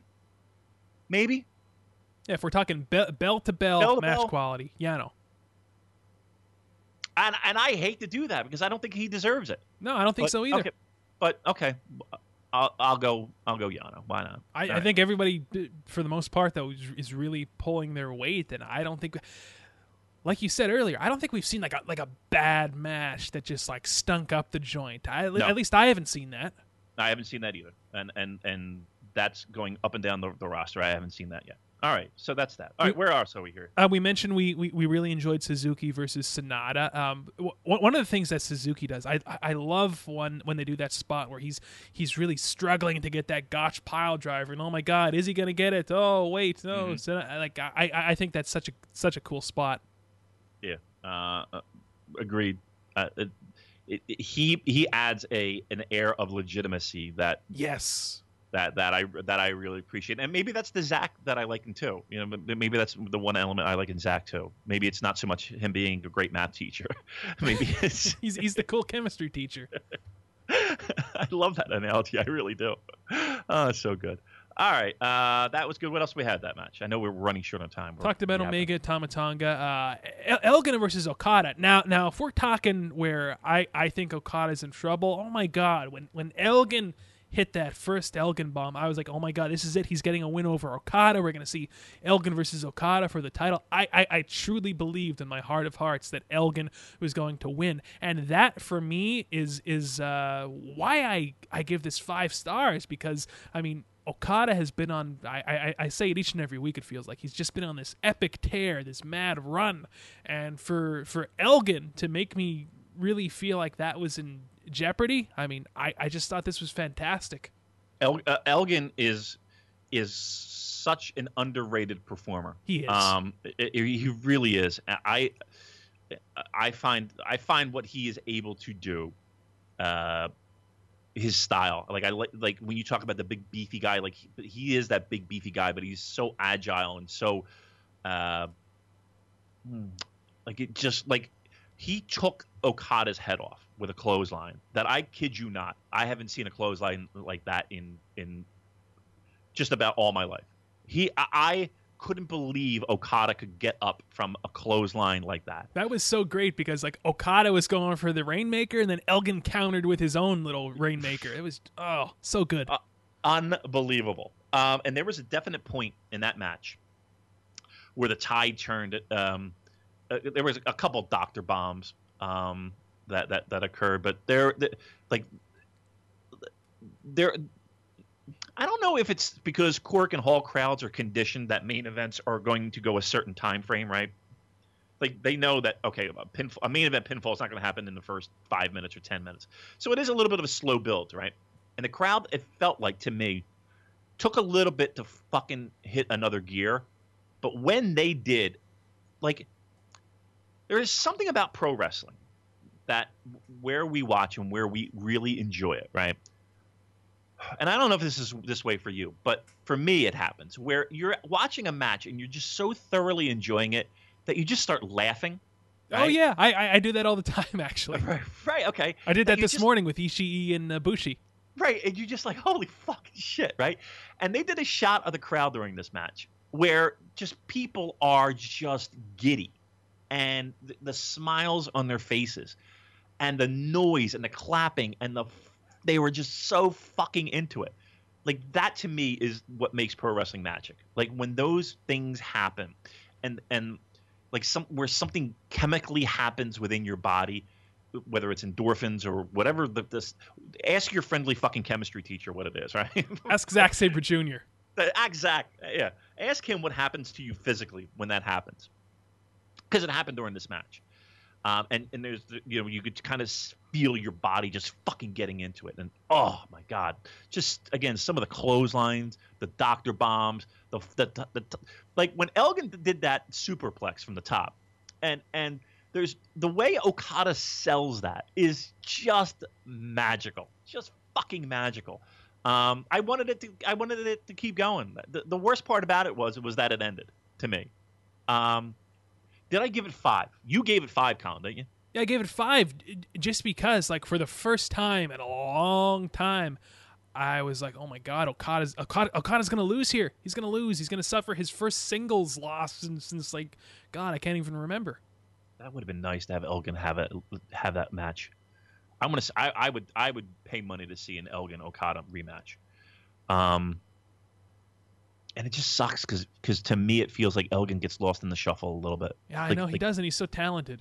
Again, the body of work. If he doesn't win underrated or a little underrated thing, Like he's getting my top vote. Oh, I think there's a good chance he's going to be in that category for sure.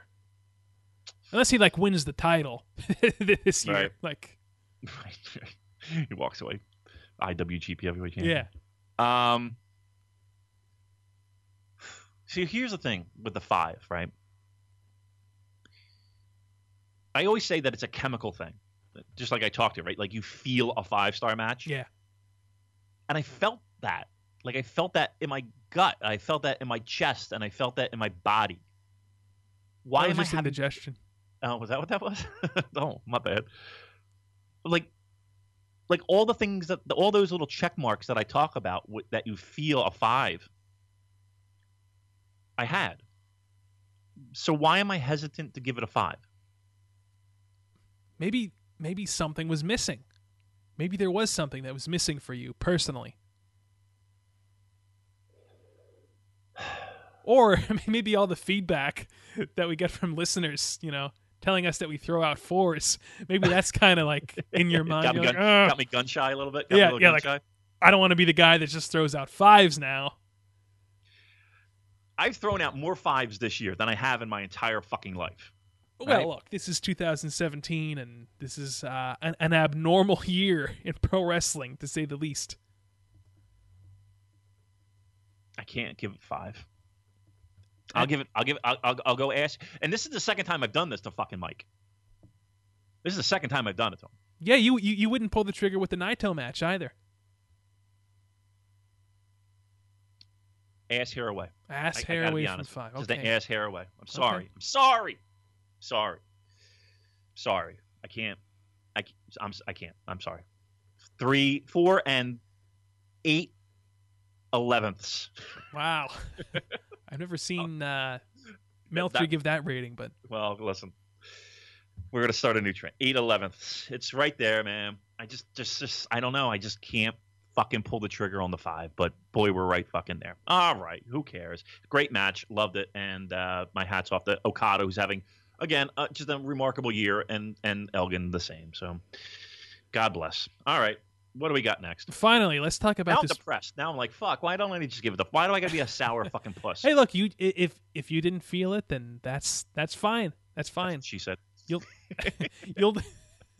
know when it's in. Let's move on. All right, here we go. Let's talk about this morning's show a little bit. Kicked off with Yoshihashi versus Zack Sabre Jr. Again, a good match. Great match. Yep, we've said it 1,000 times. We talked about these two forever.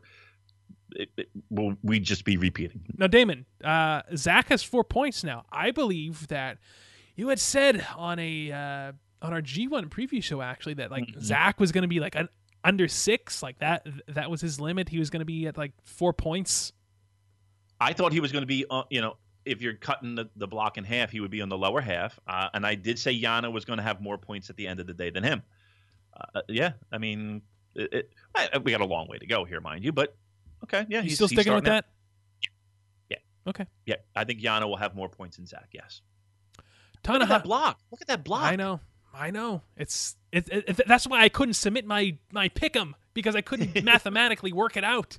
I sat there for a couple hours, and finally I was like, this is more trouble than it's worth. I got a fucking headache. Right. Yeah, I know. I gotta go lie down. No, but seriously though, yeah, you're absolutely right.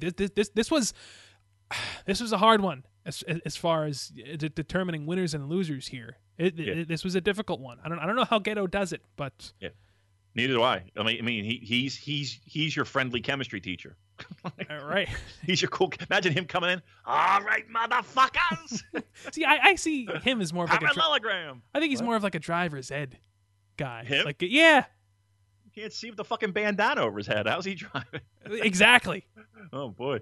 Tanahashi versus Yuji Nagata. We said earlier, this was a pro wrestling match. I mean, these two guys, oh my god, when they were slapping the shit out of each other, and Yuji Nagata under his left eye, he's bleeding. Boy, was this just this is some classic pro wrestling right here. I mean, it wasn't a gusher, and it wasn't, but isn't there something to be said? And trust me, I don't want this to be me saying people should be taking liberties with one another, but when an accident happens, and a little accidental blood occurs, boy, it does really you start elevating the match, right? It does become a little bit more.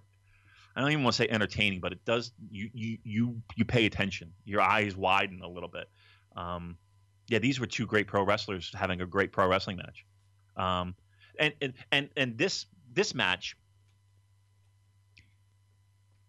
kind of like puts me in that, okay, Tanahashi still has plenty in the tank. When I see a performance like that, and again, a very hard-hitting physical style pro wrestling match, again, not an Ishii Makabe, but a still very hard-hitting pro wrestling match. Yes. But two guys taking care of each other, right? Two pros in the ring. It really makes me think that there's more in the tank for Tanahashi in this G1. And Yuji Nagata, I think he's if this is in fact his last G1, which he says it is. I mean, how could you fucking not like a Yuji Nagata? You know what I mean? How can you not get behind a guy like that? How can you not root for a guy like that? And everybody in that house was, right? I was rooting for him. I really wanted him to, you know, I would when Tanahashi hit that cross body high fly flow, I was like, no, it's just, here we go. Damn it. Yeah. I mean, listen, I felt the same way. I did feel the same way when he hit it, and I knew the 3 count was coming. I was like, fuck. That would have been a nice moment. Well, don't worry, Damon. That Fale match is coming up towards the end of the tournament, and that'll spoiler. Send the people home happy. Speaking of Fale, his match against Naito, I thought that this was a better match than the one he had against Tanahashi. I liked it. This was the match where I thought Fale was going to have a heart attack, though. Was it? Yeah. Like, there were a couple times where there was a bump and both guys were down, and you just saw. Like, it looked like Fale's chest was hitting the ceiling because he was just like, whew. And listen, I'm not knocking the guy. I couldn't go 2 seconds, in there doing what he's doing. But he, again, I worry about him in that scenario because it looked like he was sucking some serious wind. But I like this match a lot. I think Fale's having a great tournament as well. Again, we sound like a broken record, but I can't wag my finger at many people in this tournament. Everybody's got their working shoes on, and then everybody's trying hard. And once again, what we did here in this match was that bad luck fall. Protected. You're in it, you're dead. Yeah, you're in it, you're dead. And I don't care who it is, which is great. Fucking Naito, the hottest guy in the fucking company. 1, 2, 3, you got caught. See ya. We're moving on. Love it. I think we sit here and wag our finger about some of the stuff New Japan does and some of the decisions that they make. You can't have any bones about that. If somebody gets caught in a finishing move, nobody's kicking out. Fucking love it. That's right. And again, looking at this in the context of the rest of the year, if this is a Naito G1 year, I mean, here's a good briefcase defense for Naito at a King of Pro Wrestling or a Destruction. Yeah. There you go. Perfect. Yeah, if that comes to, yeah, absolutely, yeah. Kota Ibushi versus Tomohiro Ishii. Look, everything I thought it would be and more. These guys are just on a completely different level. Two of my favorite guys in the company right now. I don't know really what more I could say about it. I love this match, man. To me, it's a 2-dog race for match of the tournament so far. Yeah. This one and Elgin and Okada. And personally, I'm probably going this match first. I love the fact that Ibushi was right there swinging toe to toe with Ishii. How good are his kicks, by the way? Ibushi's kicks. Some of the best. I mean, he's got that kick pad to the chest thing where, it's probably more deadly sounding than it actually is. But yeah. He's got that down pat. I mean, two of the best in the world going at it. How do you so where are you with this? You didn't go 5 on this, did you? No, I didn't go 5 because let me see if I can explain this to you. The reason that I went 5 with the Elgin Okada match was, again, partially because Okada, I just didn't think that there was, any chance that he could lose, and then I kind of changed my opinion in the Elgin match because I really believed that there was a chance Elgin could win. In this, there wasn't that element in it. Really? If you know what I mean. I don't know if I'm making much sense here. No. I mean, so the chances of Elgin beating Okada would mean more in the grand scheme of things than Ibushi beating Ishii. Right, because with Ibushi and Ishii, it was like, okay, Ibushi could win or Ishii could win. Right. But if Michael Elgin wins, the ramifications of that is pretty big. It's important. Right. And that match made me believe at a certain point that Elgin was winning. I really thought it was over after that one power bomb. And I don't know, it was just it got kicked into a certain gear for me. This match, like, I didn't like it any less, but I feel like I can't go 5. I feel like I'm in the 4.5 to 4 3/4 territory with this match. I'm definitely going to go back and watch it again later today because I mean it was great, but there was a certain dramatic element that just wasn't there for me, like it was the Elgin Okada match. I can see that. I think honestly, I think that makes perfect sense. I as well. I'm not going the full marks.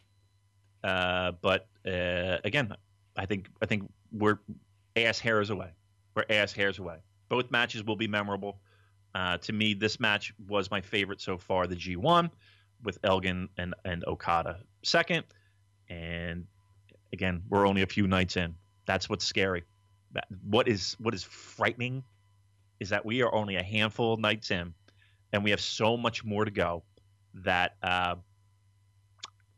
what a ride. What a wonderful 2017. And you know what, Damon? After this match was over, I felt really bad because I forgot that there was I thought this was the main event. Me too. How great. I forgot about Makabe versus Goto. And of course, this was the main event because Makabe was in his hometown here. And, it was it was a good booking decision. Send the hometown crowd home happy. You know what I mean?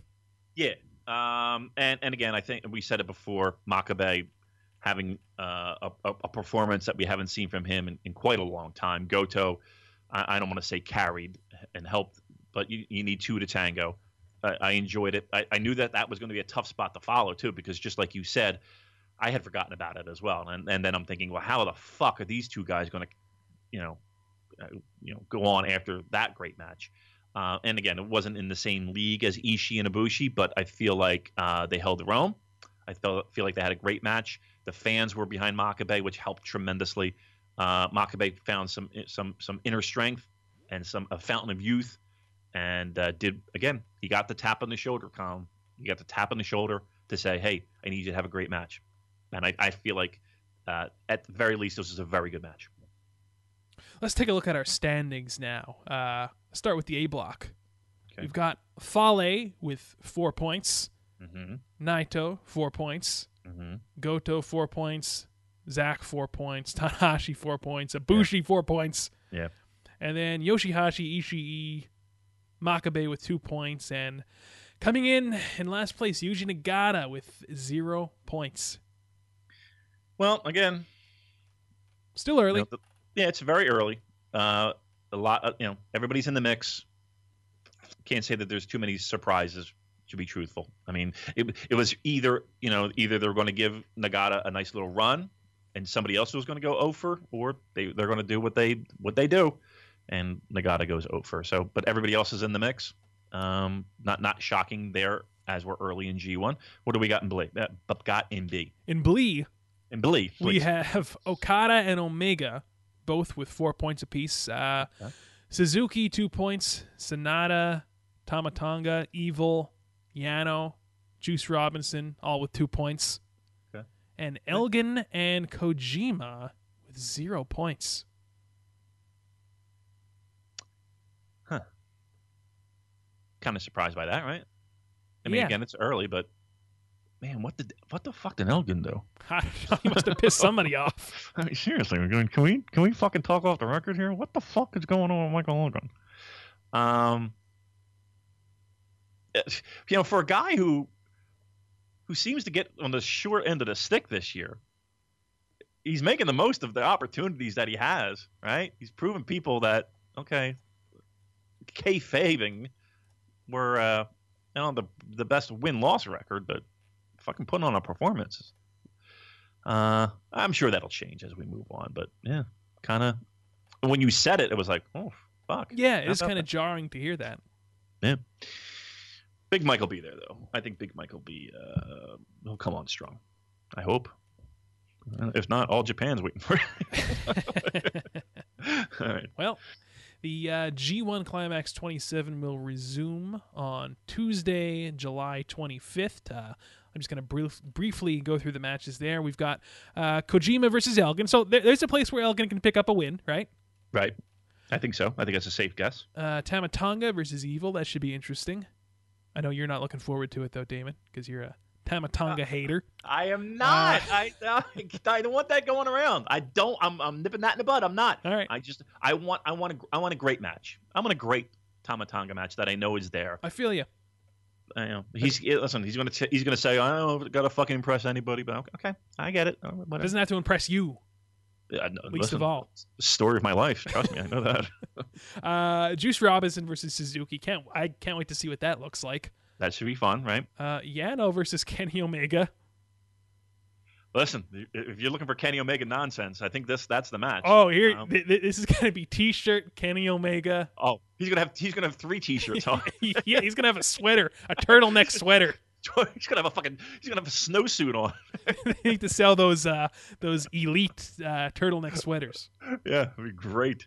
Yeah, this is gonna be a nonsense shenanigan filled match. Yep, absolutely. And the main event, Okada versus Seiya Sanada. I know your pants are down on that. Oh, right? They sure are. The pants are fucking unbuckled and on the floor. Well, I think mine might be too. On paper, that sounds really, really cool. Boy, that'd be something to see Okada defend the IWGP Heavyweight title at King of Pro Wrestling against Sanada. Main event, Sumo Hall. Boy, that'd be something. You think we got a Sanada win here? I don't think anything. I'm just saying that'd be something. I'm asking you. All right. Yeah. Wow. Yeah. That's big. That's big, Colin Miller. But you know what? Right. There is a part of me that thinks, boy, would you be shocked if Okada just fucking steamrolled through everyone in this tournament? Imagine he hasn't lost yet, right? No, he hasn't lost yet. What if he doesn't lose up until what if you did look, I don't think they're going to do this. But what if you had Kenny Omega and Okada not have a single loss until they have to meet in the finals? Yeah. Or the semifinals? Yeah. Huh. That'd be crazy. And make that match fucking interesting, wouldn't it? It sure would. What do you think the likelihood of that happening? Not very likely, but really? It's seriously, really? Look, I think each of them has to have a loss or two because really, for the purpose of title defenses down the line. Okay. All right. I mean, we want to see Yano challenge for the U.S. title. Colin, imagine that fucking final, and imagine the intrigue. So both these guys are going neck and neck. Nobody's losing. And the interest that people have all right, who's going to lose? Who's going to be the first person to slip on a fucking banana peel? It doesn't happen. It doesn't fucking happen. They're neck and neck. They're neck and neck until finally, wow, that semifinal really means something. Yeah. That third match in the trilogy really means something. It's just Colin, you might fucking... Did I tap into something? You might. You might have. Damn, I should have submitted that bracket. Shit. You'd have a nice Gaijin collectible prize pack. I would. Fuck. That's interesting, Colin. That's an interesting scenario you just mapped out there, kid. And then just very quickly, the matches for the Wednesday show, going back to the A block, we have got Ishii versus Yoshihashi. That should be great, actually. Ishii versus Yoshihashi. Yeah. Again, on paper, I'm like, what the fuck? It'd probably be good. Yeah. Okay. It's going to be very good. Zack versus Fale. Here's your first Zack loss of the tournament. Probably, right? Yeah. I don't see how he's going to manipulate Fale into one of those fancy shoot holds that all these kids are raving about. Yeah, okay. I'm on board with the Fale win. Okay, what else we got? Makabe versus Ibushi, two old rivals actually. Yeah.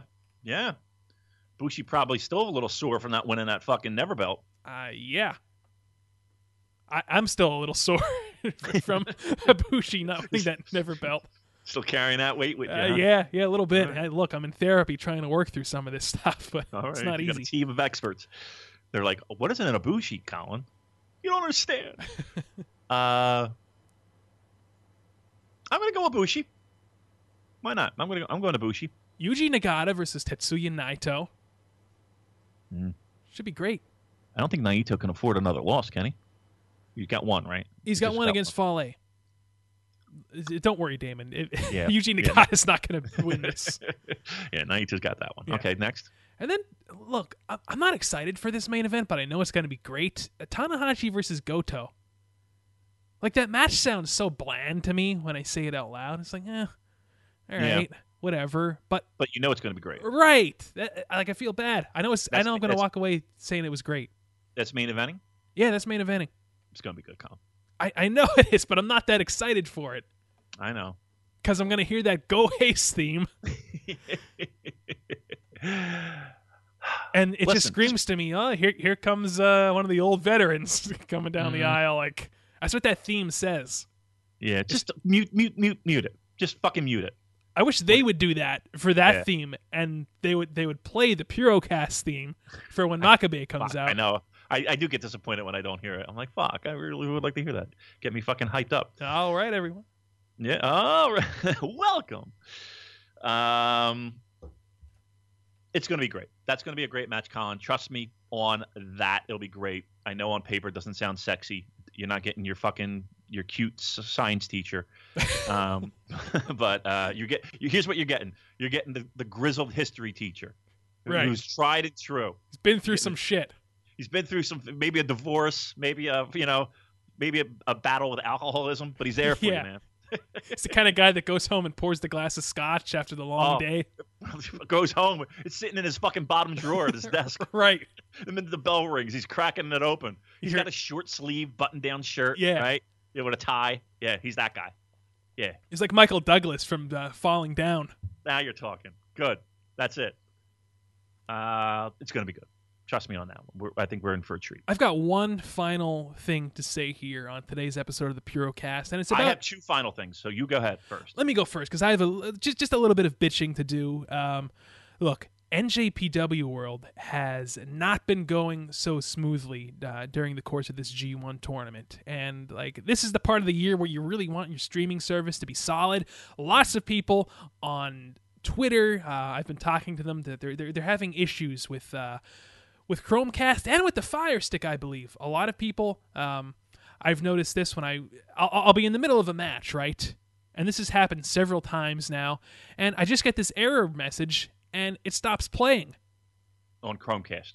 On Chromecast, and a few people said it was doing the same thing for the Fire Stick as well. All right. Let me share a story with you. Okay. Half of the show today, I streamed on Chromecast, and then it did what you fucking told me last night. See? It did do that. So I watched the second half of the show on my iPad. So, yes, I did get that error message as well.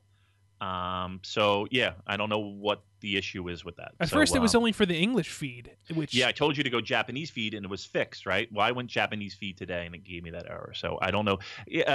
Give us some feedback, kids. Are you having trouble with your Chromecast, your streaming device? Is it a problem across the board?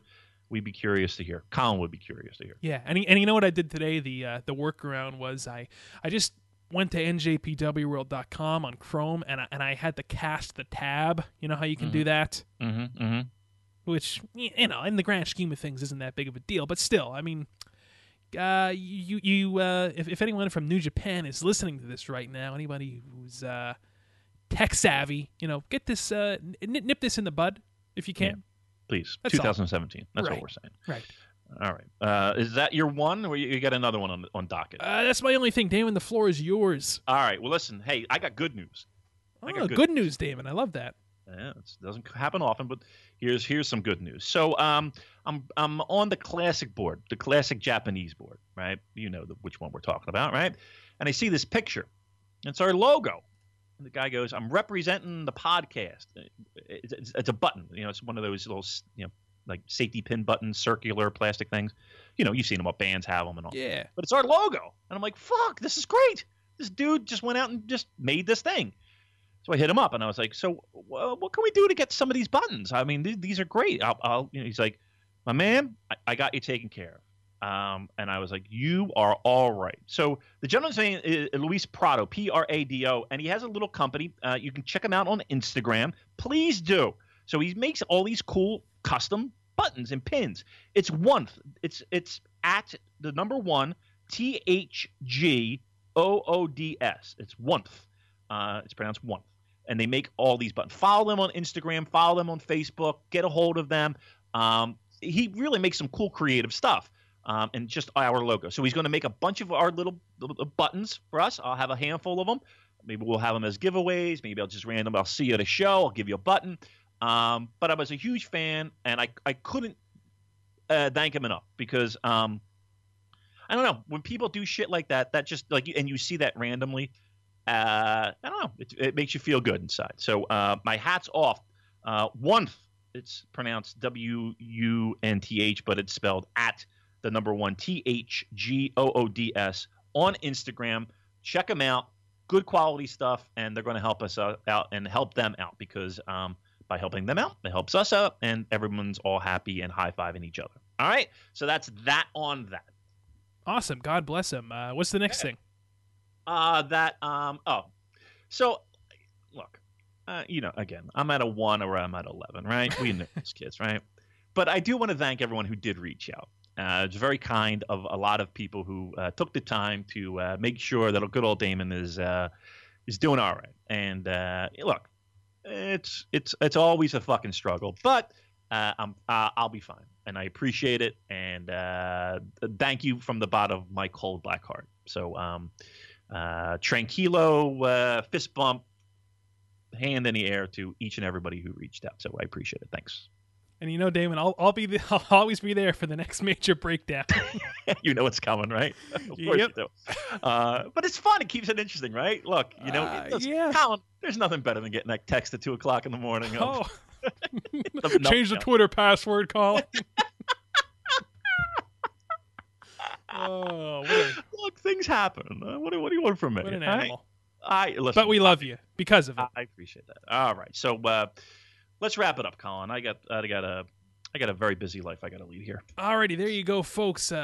2 solid hours for you today to make up for the missed show last weekend. But of course, we just want to thank each and every one of you for always being there for us and listening to us. We have the best 2 years. Yeah, that's right. Best fans in the world, going 2 years strong. Thank you guys for coming along for the ride and sticking around.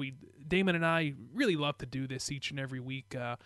It's a great joy for us, and we're going to continue doing it for as long as we can. So remember, NewJapanPurocast.com, your one-stop shop for all things Purocast. Links to Facebook, Twitter, Stitcher, iTunes, our RSS feed, the whole gamut. You can find it on there. And, of course, we're up on the great Voices of Wrestling podcasting network. They have that great Pick'em tournament that Damon and I did not participate in this year, but we hope you guys certainly did. Yes. We're usually up there each and every Monday afternoon, so you can check us out on there as well.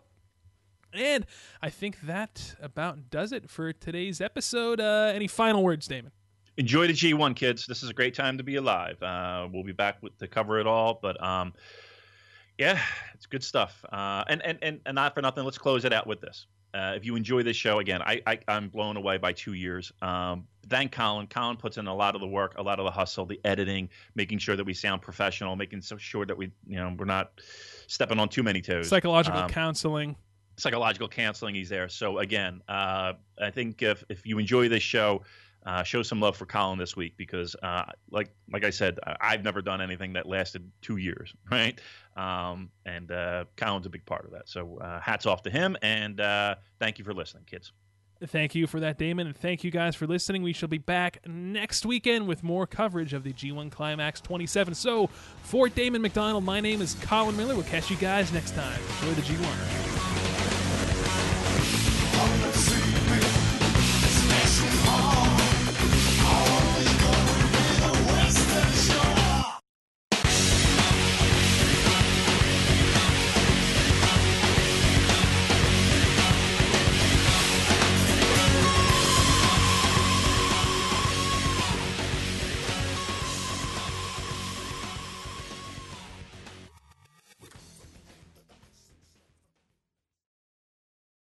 Here it comes again.